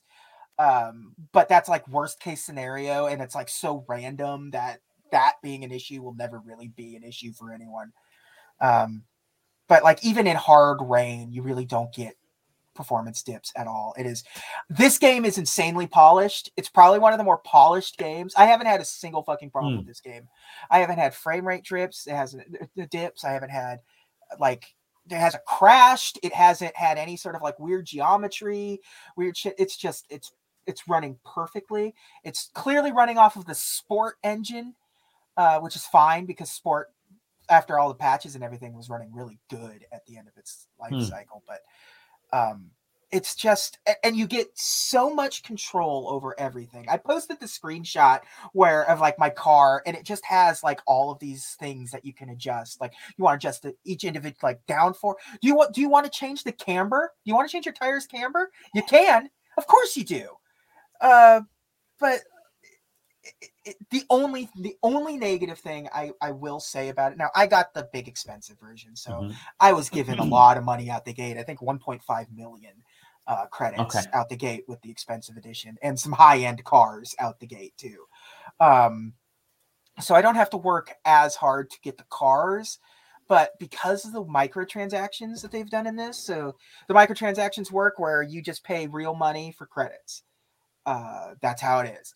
You can earn those credits, obviously, but they've by doing that they ruined the grind because the Gran Turismo way was always just sort of like go into Sunday Cup and just like grind some races to get some money or like set up a race with like I'm going to do this at high speed ring. It's going to be like 99 laps and I'm going to get 100,000 credits or something, or whatever. But the cars now, but like you just keep winning cars and then you sell the cars for credits. Cars that you win or get gifted, you can't sell, which is a bummer. So you really are just earning money from races now. And they clearly want you to think about it because the money comes in a lot slower. because they want you to spend $20 to get, 2 million credits or whatever. I think people are showing like you can spend upwards to like $100 or so on a single car if you really wanted to in this game, which sucks. Real money, real human being, real people money can. But outside of that, everything about this game is exactly what I want out of a Gran Turismo game. Don't get me wrong, I love Forza. I love Forza Horizon. But it's a completely different experience for me. With Gran Turismo, I want to get the nuts and bolts of it. I want to feel like I'm getting a race team, like I'm doing something. It is important. I need to know what tires. What's the prize of your garage right now? Of my garage right now, it's not fair because like the cars that are that you get with this are like the old like Celica, like the classic Celica Gran Turismo fucking race car. Like that's probably the typical. I really love my Stingray that I'm using right now. True. Yeah, it's true. Like the Stingray I'm using right now, I've kind of got tuned really well. Cool. To do because they do this thing. They kind of create a single player situation where it's not just doing races. You've also, they have this cafe that you can go to, and the cafe has menus, and the menus are missions basically. So right now I have to complete these races. Cars and coffee, baby. Yeah. So right now I have to collect. I'm doing a Camaro one. So they're making me do. I have to win these 3 races to collect these 3 Camaros, and then I get the Camaros, and the cafe owner gives me like the history of the Camaro, which is cool because in the past it was just you would just get credits, and it's like here's a list of cars you could buy. This actually gives you you're getting that's cool. There's goals. There's a mission section. There's a multiplayer section. There's arcade. There's there's a lot going on in this. Well, it makes the cars, when you see people online racing with those cars, you could say, oh wow, he completed that. I know because he has that car that he completed that mission.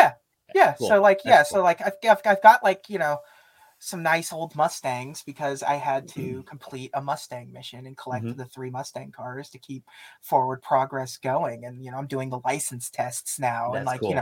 You know how it works with these, like you can't, once you hit a wall, you're like, well, I can't advance anymore because I don't have the super license, but I can't get the super license because I'm just not good enough to beat this time to get, to do the advanced steering bullshit or whatever. But that's the grind of Gran Turismo that I love. Like I've also been, just as an aside, parallel with this, that new Grid Legends game came out. Oh, and it's just like, I don't understand what this game is. With like, you got Gran Turismo here, you got Forza there. This is kind of doing the exact same thing as both of those games, just not as good. So they have to sort of infuse this storyline in it. So it has this really uncanny valley storyline in Grid Legends, where they have to give an excuse. They had to come up with an excuse as to like, why is everyone racing every different type of race available? Like one guy, there isn't a person. You might have a person that will run NASCAR and Indy. You don't have a person that's running street races and indie races and prototype races and dirt races. And it's like so it's the grid is the league and everyone has to master every discipline. It's like MMA for racing, where it's just like you're good at one discipline, but you kind of have to know a little bit about all of them just because everyone's sort of lumped in. But it's like, so it takes it really serious. And then you're just like whipping through an airport racing between shipping containers and stuff. And I'm like, oh, then this is just a weird arcade thing. That Gran Turismo is going super sim. Forza has their sim and their arcade game. And as good as Grid is, to come out at the same time as Gran Turismo 7 and be on the PlayStation 5 is there's definitely visuals aside, because the visuals obviously are pretty ripping in this. Just from what I've been seeing, there's the one thing that I'm really liking that the new consoles can do, especially with what the Polyphony Digital is known for, is not just being a sim, but being a hardcore. Oh yeah. Hardcore sim. Like you can play Forza game. I'm sorry, you can play Gran Turismo games. You can play Forza games without fiddling too much. You can play Gran Turismo games strictly going for the licenses, but that's for guys like me who are and coming from the auto industry. Gran Turismo is the game. It was like there were times when Forza would bubble up and kind of become really popular depending on who your company was partnered with. But Gran Turismo was always the racing game. Like we would have tournaments. This is back in like college to now. Like I can go into any of the car manufacturers, GM or Ford or Stellantis or Toyota, and they have like racing rigs with Gran Turismo set up. Like this is the racing game. You go into Forza Motorsport. It's to cut Horizon out of the thing for a bit. Forza goes above and beyond to try to make a casual player be able to feel comfortable. You can buy your upgrades and you can do some tuning and stuff, but it's most of the time you can just buy the upgrades and just do auto upgrade, and it just does it and it tunes it for the best performance available. You can't really do that with Gran Turismo. You bought the part, but if you buy certain parts, like if you buy like full race suspension, you actually have to go in and like adjust the suspension, because just installing it's not enough, because it's different from track to track.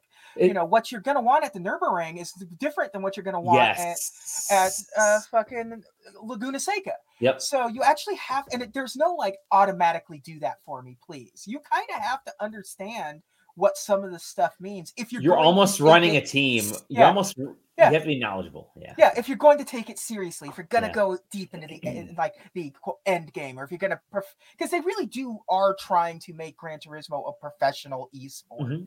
They're genuinely trying their best, but it's just. I mean, they've had the Gran Turismo, like the racers that have gone on to like play in official, real life racing games. So and. That's awesome. The one thing that is perfect that this generation did to save Gran Turismo in its major way is the SSD, because it takes kind of 1 second to get into a race. Sweet. Like from selecting a tracking, and with the license tests where you're really grinding, you don't have a loading screen. It's just like start over. Start over. And it's just like you're just right into it. You're just right into it. You just keep going.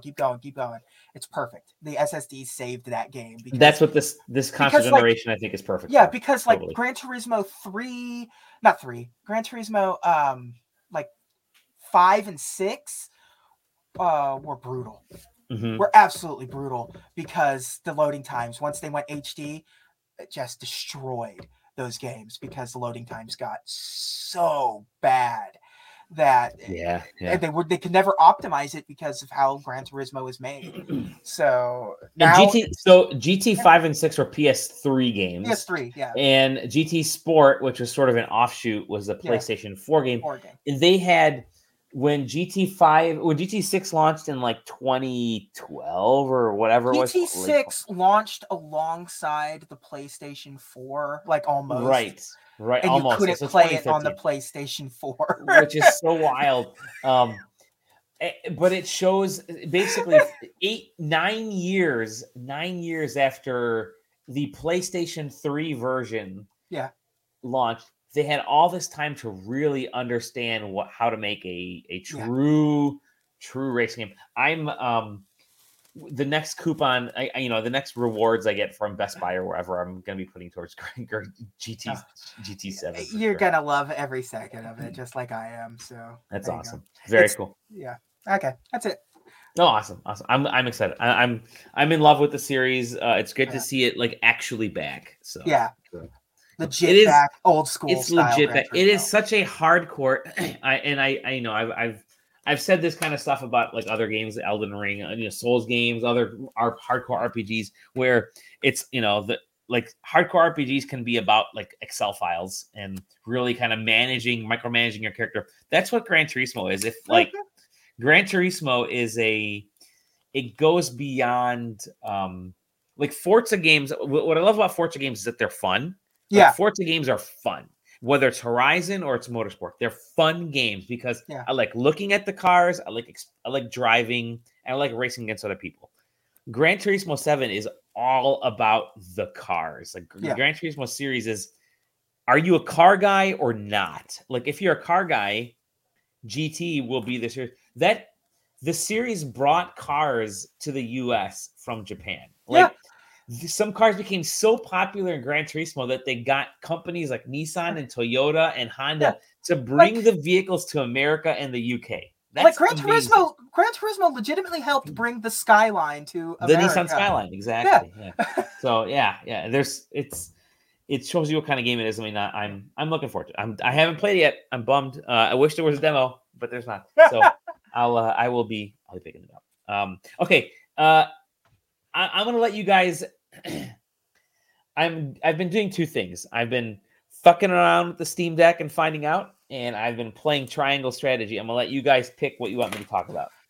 All right, Taylor, what do you think? I mean, here's the thing: is that you have to at least tell the show about how you fucked around.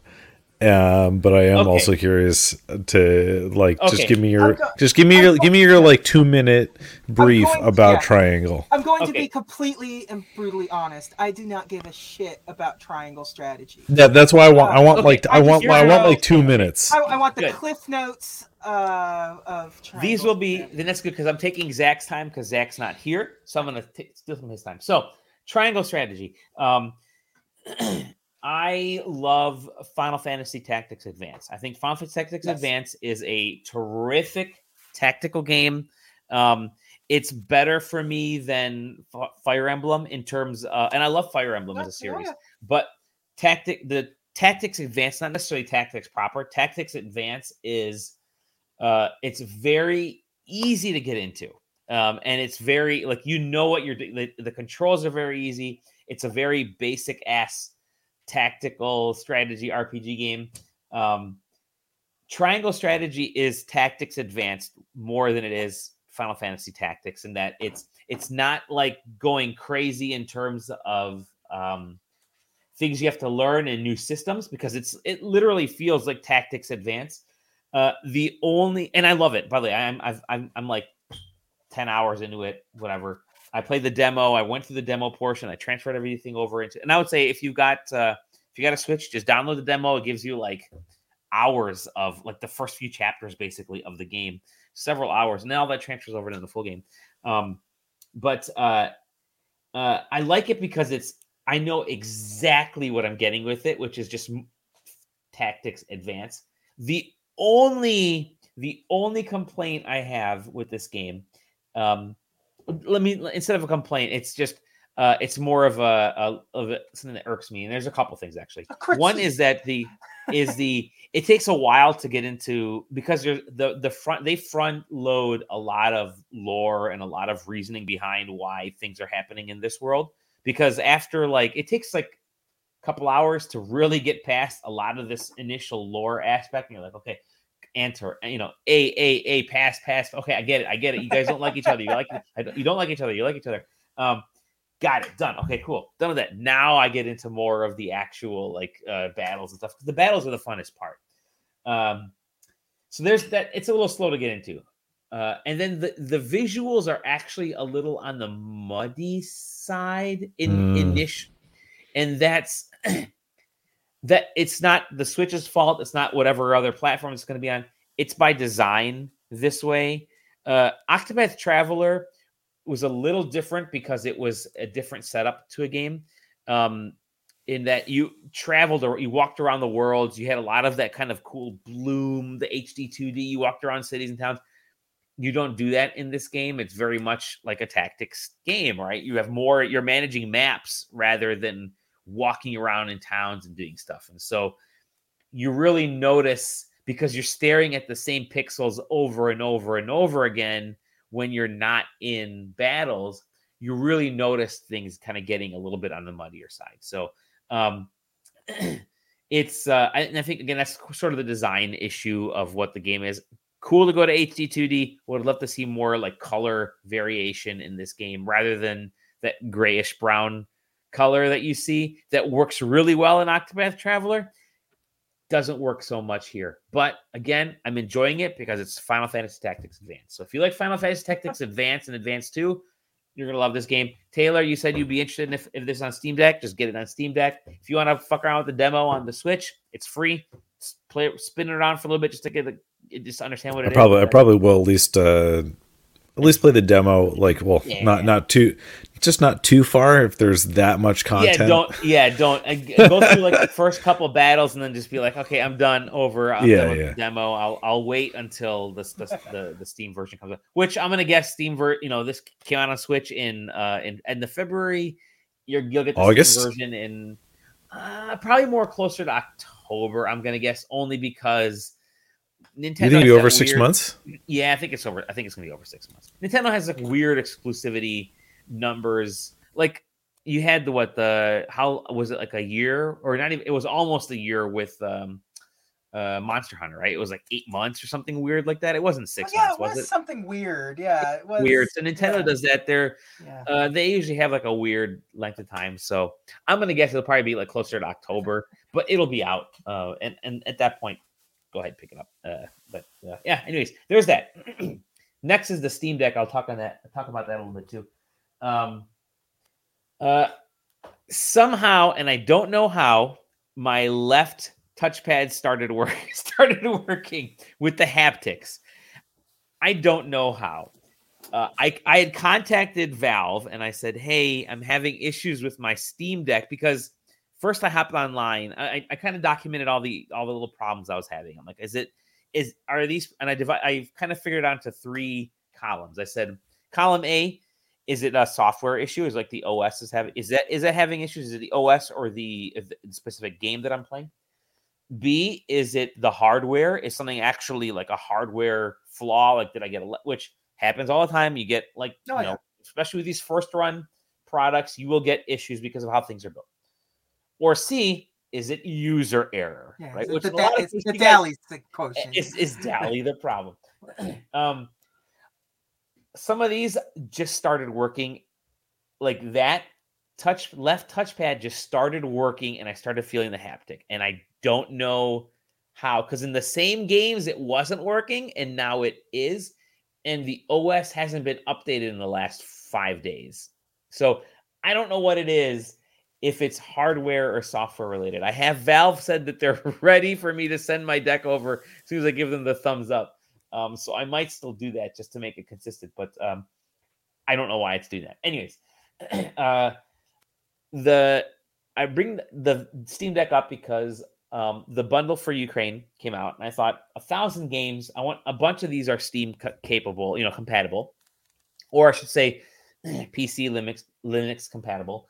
So I bought the bundle, $10, great deal. Go ahead, just do a search for bundle for Ukraine and buy it. It's $10. Skatebird is on there. Celeste is on there.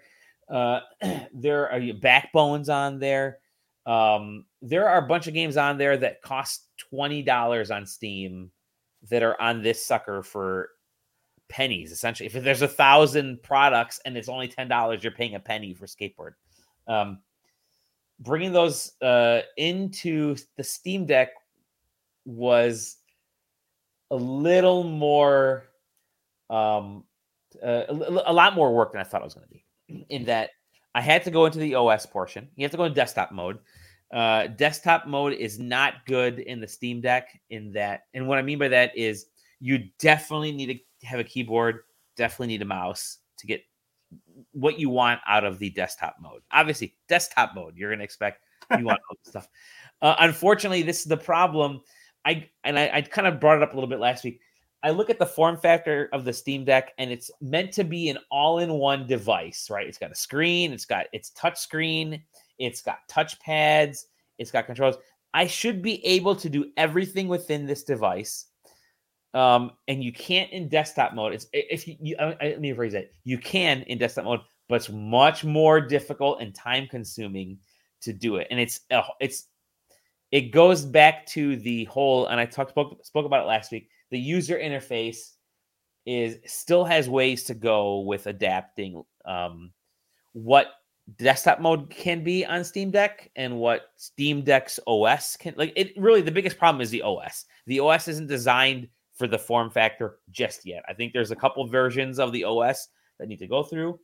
I wanted to get these itch games onto the Steam Deck, and I understand I'm buying games on a separate platform that I'm kind of jamming onto the Steam Deck. So that one's on me, obviously, and I knew that going in.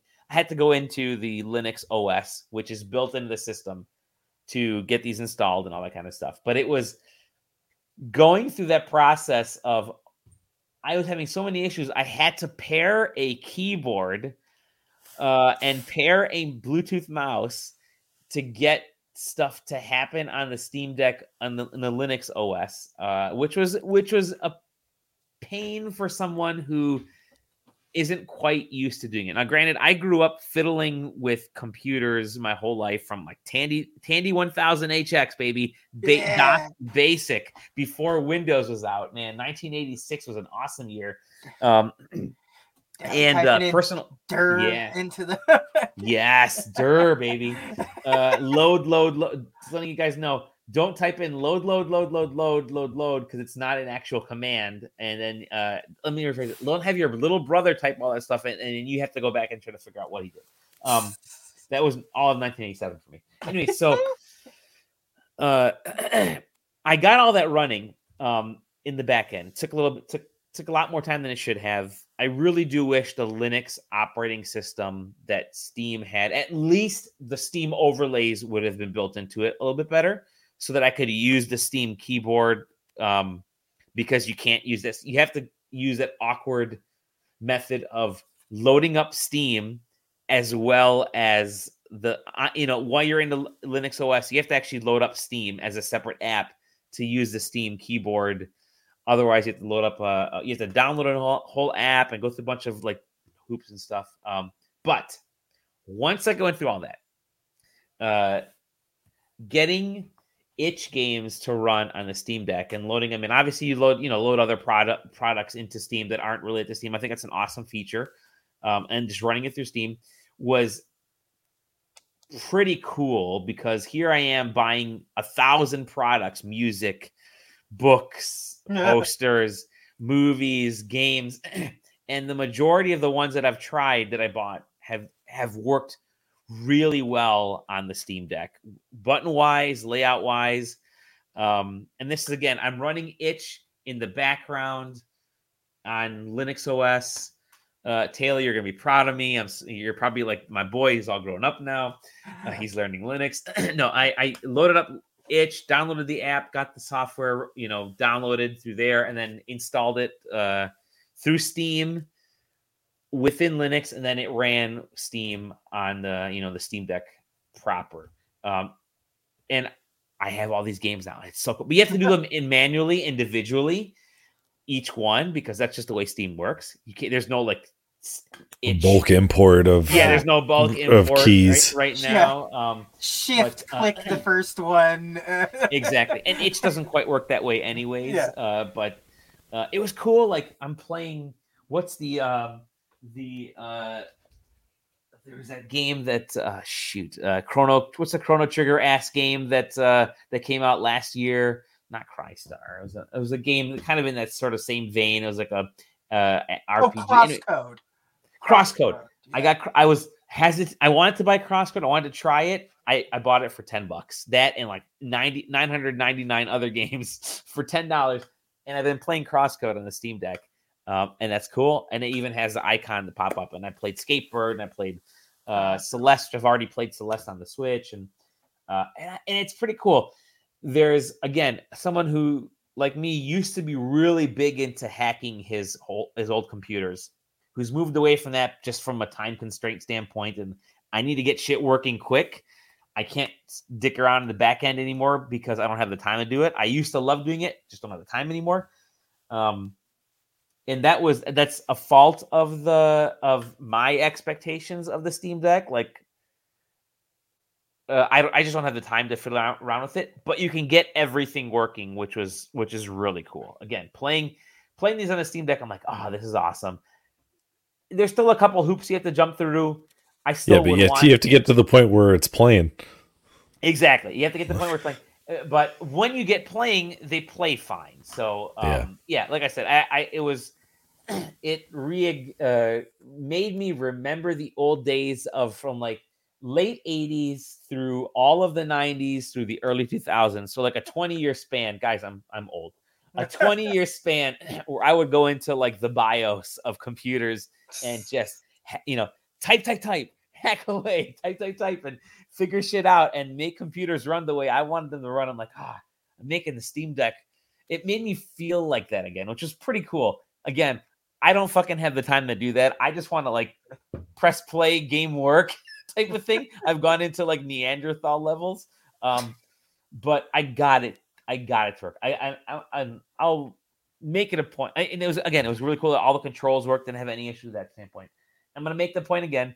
Steam Deck is the week and a half, 2 weeks that I've had it right now. It's gonna be, there are kind of two layers. One layer is if you already have a Steam library built up, this is just another way to play those games. It's still a little big, but it's not a deterrent. Like the console size wise, it's not really a deterrent. It's the bigger thing. I'm not going to take it with me on vacation. I'll take the Switch because it's smaller. But it's a neat way to access the Steam games again. That if I don't want to play them on the TV or on my laptop or on my other screens. And then the other aspect that it's cool is that it lets a brand new gamer, if they just stick to just the Steam games that are made for Steam, they'll probably have a pretty good experience with it. In the face of the bad OS design, which I still have issues with, they'll probably have a good experience with there's over 1,000 Steam games have been verified for Steam Deck right now. I think we were reading, and there's more every day.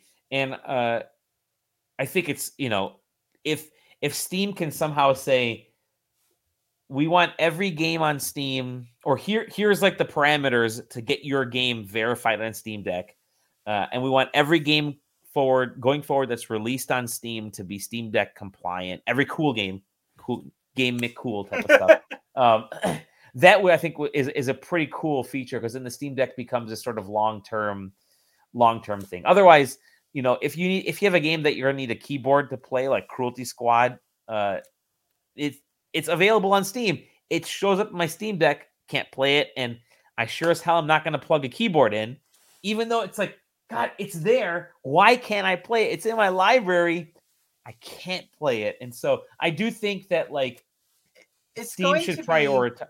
It's going to be very, very funny when at PAX you pull that thing out and Taylor fixes every negative problem you have without doing almost anything. I'm literally gonna have a wireless keyboard and mouse with me, plug it in, and it's gonna be go time. It's gonna be real funny, because you'll be like, oh my God, Dolly, you didn't click this tab here. Did you not see that they have a whole section for how to improve your Steam? That's literally what it's going to be. But no, I do. I guess I do hope that Valve says, this is what it takes to get your Steam. I really do hope they prioritize even more the games that are 100% verified for Steam, are going to work 100% of the time. When you load up a game on the Steam Deck, it's automatically going to go into these settings. You don't have to flip and adjust settings along the way. And that's what I like about consoles right now, is that for the most part, the Switch, the Xbox, the PlayStation 5, you load up a game, it's going to work 100% of the time. And then I call it the opt-in. I'd rather opt in to make the frame rate better or the visuals better, instead of having to adjust the game to make it function as well as it can, So I hope Steam has, hope Valve works with developers and says, hey, by the way, here's the little things you guys got to do, that when it loads up on Steam, it's always got to function in this mode, regardless of what computer it's on. It's got to function first in Steam Deck mode, and then individual owners that have it on a really hot desktop or laptop or gaming device, whatever, can make those adjustments separately. I'm hopeful that Valve, at least through Steam,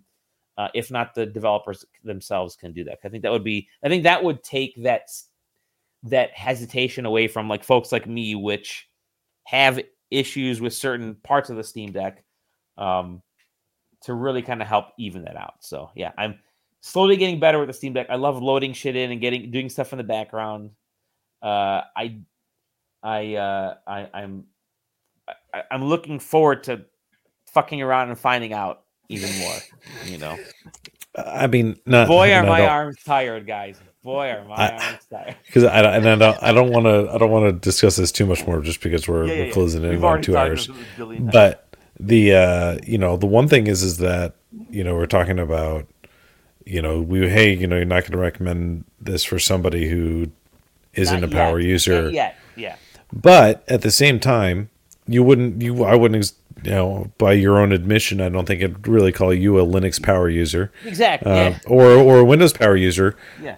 But look where you've gone from the day you got it in 2 weeks. Let me say this, because I was thinking about that too. This brought up the stuff, like I said, it brought up the stuff that over the last 20 years, 30 years, again, I'm sorry that I'm old, over the last few decades, where I was that guy that loved to just get into the back of a PC and just mess around with it.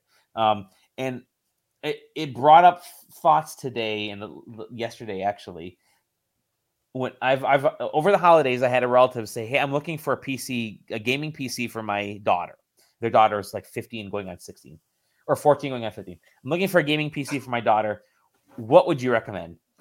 She just wants to play games, and she's starting to get into it. And I started thinking, I still would not recommend this to her, because if you're looking for a gaming PC, you're still going to want to do other stuff too. Like, you're still going to want to do your homework. You're still going to you can't recommend this to a person who's just getting into gaming, because they're going to expect this to replace their gaming PC, when it's not necessarily going to replace a PC, because you still want to do stuff like surf the web, like do things on a PC. But this is... It's a partner machine. It's a partner machine. And I could see this for someone, like, let's say you have a Chromebook.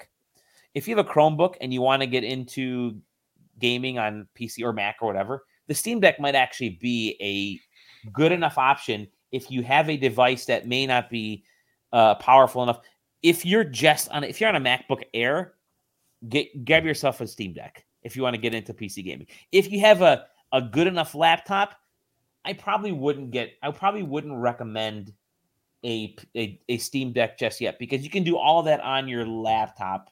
And you can carry your laptop with you to your. And that really depends on your laptop. It's true. It does. Yeah. It does. But but you get the gist of what I'm saying is, like, you're looking for something that's. It purely depends on a gaming. It depends on what you already have. Exactly. And what you are expecting out of your mobile computing to become. It's an interesting product that I think folks who are really deep into have big Steam libraries, like bigger than me. I'm only at 170 Steam games. Actually, I'm probably over 200 right now with all the itch games that I have downloaded. That's the borderline. You're gonna make me look, aren't you? Yeah, exactly. Oh, you guys are blowing past me. I think anybody who's in the gaming industry probably has hundreds of games because they just keep buying them on sale, or getting like free codes through Humble. But I think there is sort of this like weird point where it's like, if you have 15 games in Steam, don't buy the Steam Deck, because you only have 15 games that are.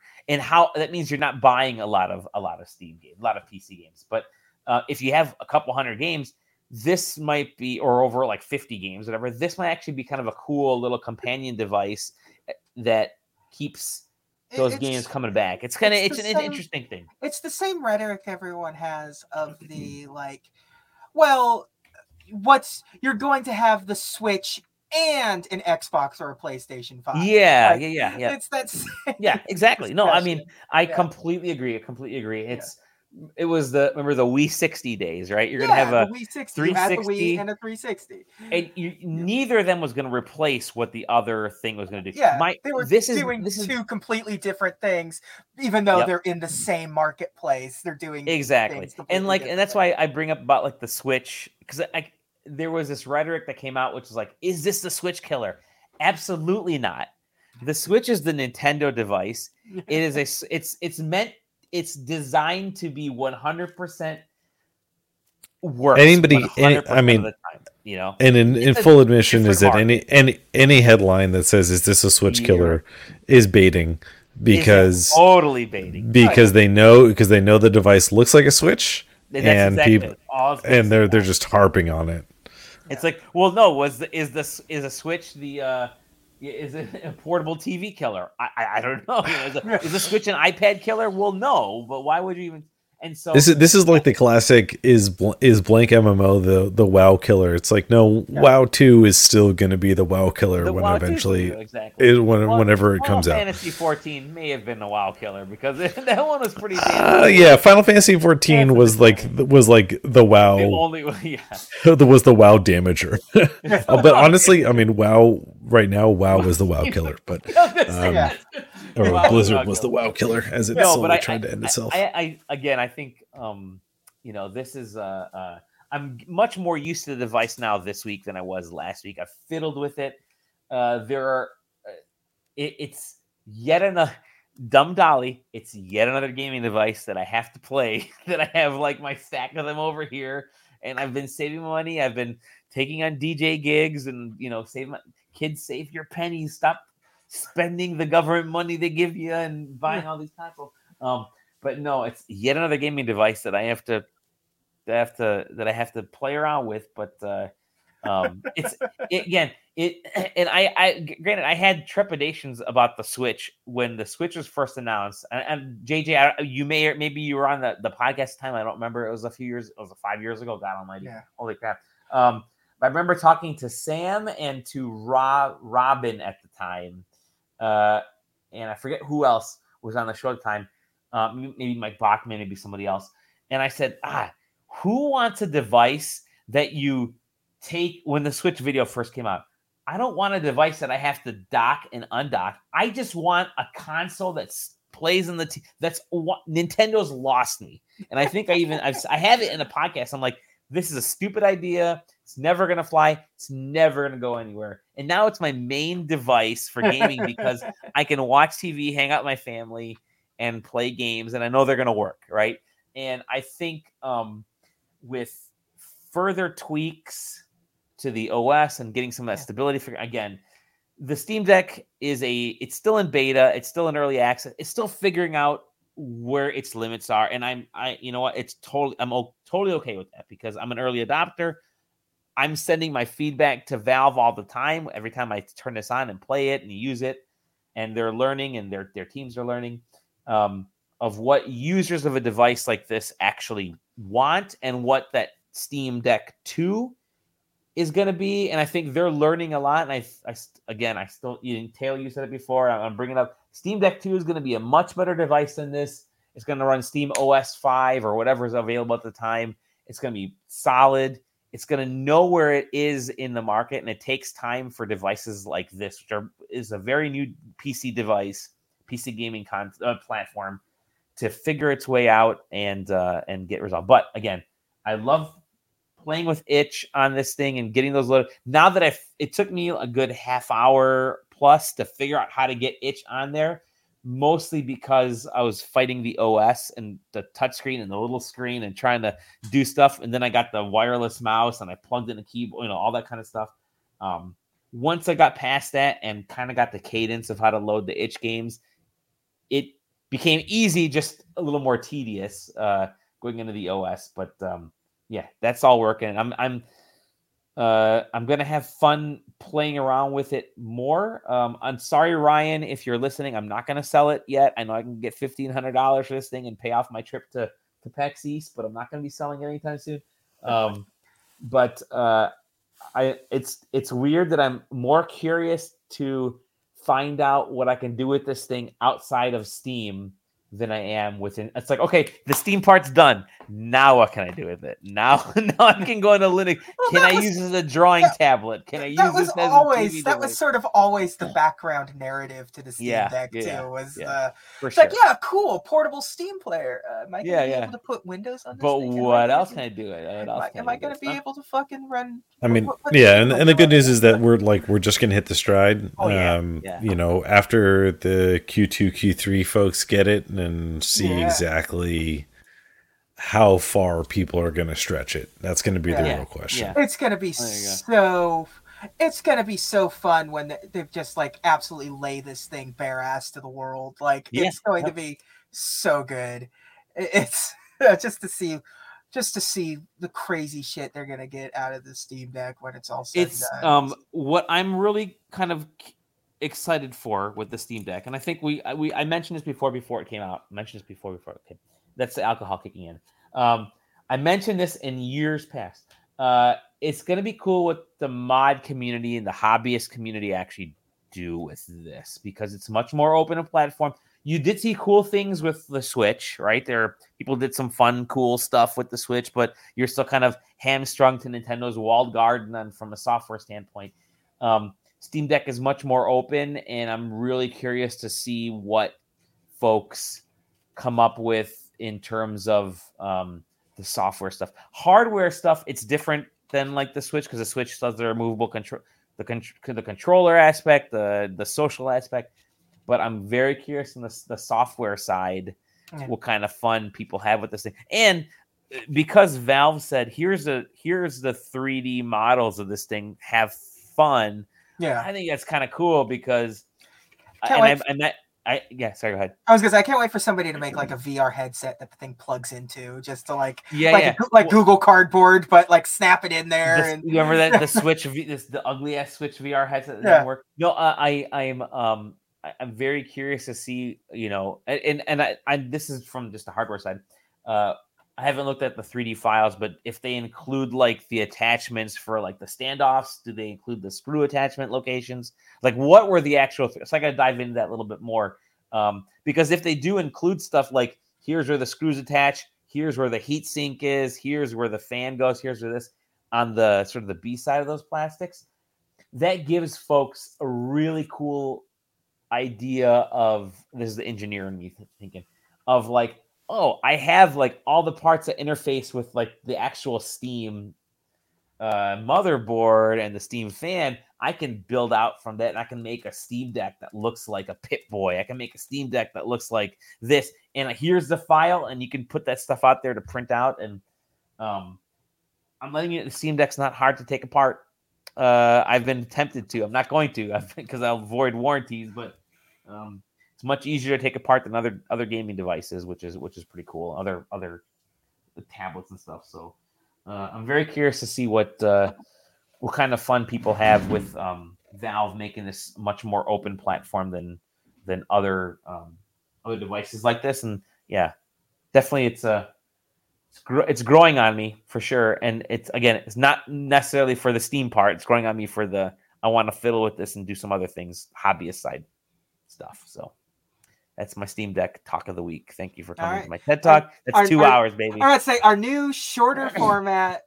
Yeah, it's loose. You know what? It was definitely looser today. I think we were we were more interacting with each other than saying our pieces, than reading a bullet point list, which is pretty cool. So, and we're going to be refining this over the next few weeks too. And because what I'd love to get to is just more conversational. It's like, hey, Taylor, tell me a little bit about Gran Turismo. And Taylor would say, well, I played it. And I'm like, okay, what color are the cars? Well, you have silver cars and red cars. What are the tires like? Tires are round. Are there tracks in this? There are 6. Would you like me to name them? Sure. That kind of shit. Much more conversational rather than let me tell you of all the things I hate and don't hate about a game type of thing. But we'll get there. Little by little, we'll work it. We'll be making this more interactive. It's fun. Between us, not you people that are. Yeah. Fuck you, listeners and viewers. I'm just kidding. We love you guys. We love you guys. Please don't go. Please don't go. Please don't go. Yeah, thank you guys for joining us. 11 o'clock. It's beautiful. Thank you, Playland. Definitely, like I said, you know what? Here, I'm just gonna post this right here.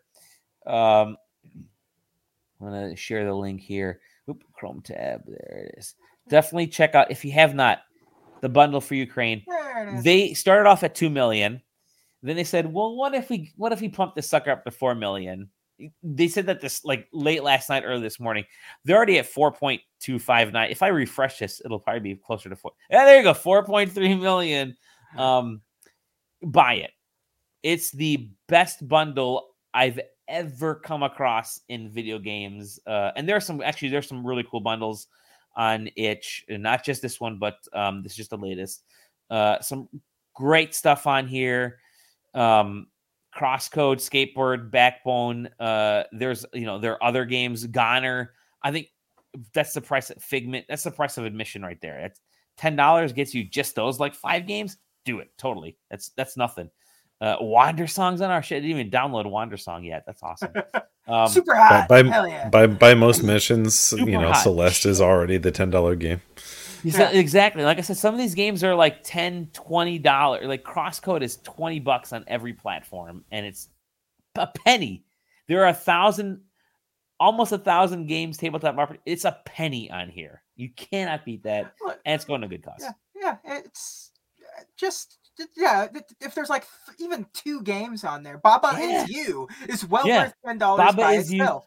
A Short Hike is phenomenal. It's such a cool, chill game. Oh, it's so good. Yeah. Bury Me My Love is like really thought-provoking, and there's Celeste. Minute is great. It's like a little Zelda roguelike. It's just crazy little Game by Boy way of Zelda. Game Boy. Yeah. So yeah. Oh, there's a couple versions of Minute. Oh, there's the Fun Racer. That's cool. I never played that one. So there you go. I have another. All the Tower Falls are on there, and those are all the Tower Falls. Anyways, check it out. Yeah. Bundle for Ukraine on itch.io. There's that new comics bundle over at Humble Bundle. If I'm going to start talking about comics more, that's right. Catch up on Saga, everybody, because it's got all the original run of Saga is available for like right now at the Humble Bundle. Yep. So. It is the where was it called? It's called the Leading Ladies bundle. Yeah, definitely check it out. Leading Ladies bundle. It's got Saga. It's got Monstrous on there. Bitch Planet, Paper Girls. Yeah, awesome stuff. Anyways, that's it for the side quest this week. It's been fun talking to my peeps, and that will be both of you guys. No Zach to talk to us, which is why I was able to talk a little bit more about Project Triangle Strategy. Stole his minutes, but you're gonna see us at PAX East in a little over a month. Will be kind of fun, and we'll definitely be hanging out over there, checking out some cool games. We're gonna have some previews going up on some stuff over the next couple of weeks here, I guess. I think my embargo is up next week. I gotta check, but for this game that I previewed, and I will say this: the preview, the demo I tried, and I can't tell you what game or anything, but I tried it on the Steam Deck, so I'll have thoughts about this preview. And the developers were surprised that I was using the Steam Deck, which was pretty cool because they hadn't done that yet. I'm working on a ridiculous review video right now. Nice. That'll be fun for everyone once that's finished. I'm teaching myself video editing, so it's becoming. I think that's awesome. It's a long process, but it'll be worth it in the end. I've got to figure out how to do reviews on TikTok. That's my next. There you go. You got to do. You got to do a dance. I got to do a dance. SideQuesting.com. SideQuesting on Twitter. SideQuesting TV on YouTube and Twitch. You can see at Dolly Domofsky for me. At Taylor Bliss. That's right. At don't follow me. Don't follow him. At the_double_J. And find us in the Discord, in the SideQuesting Discord. We have a good time in there. Thank you to all of our viewers and listeners. You guys are awesome. Thank you for chatting, Playland, Stefan, and a bunch of other folks who are our regulars and hop in all the time. And all the new folks, lovely new people. We love you guys, and gals, and pets, and ghosts, and goats, because maybe goats like to watch too. See you on. You really had a couple too many, I think. Yeah, I think I have. It was a starlight. It was a starlight that got me. Yeah. See you on the next episode of The Side. See you.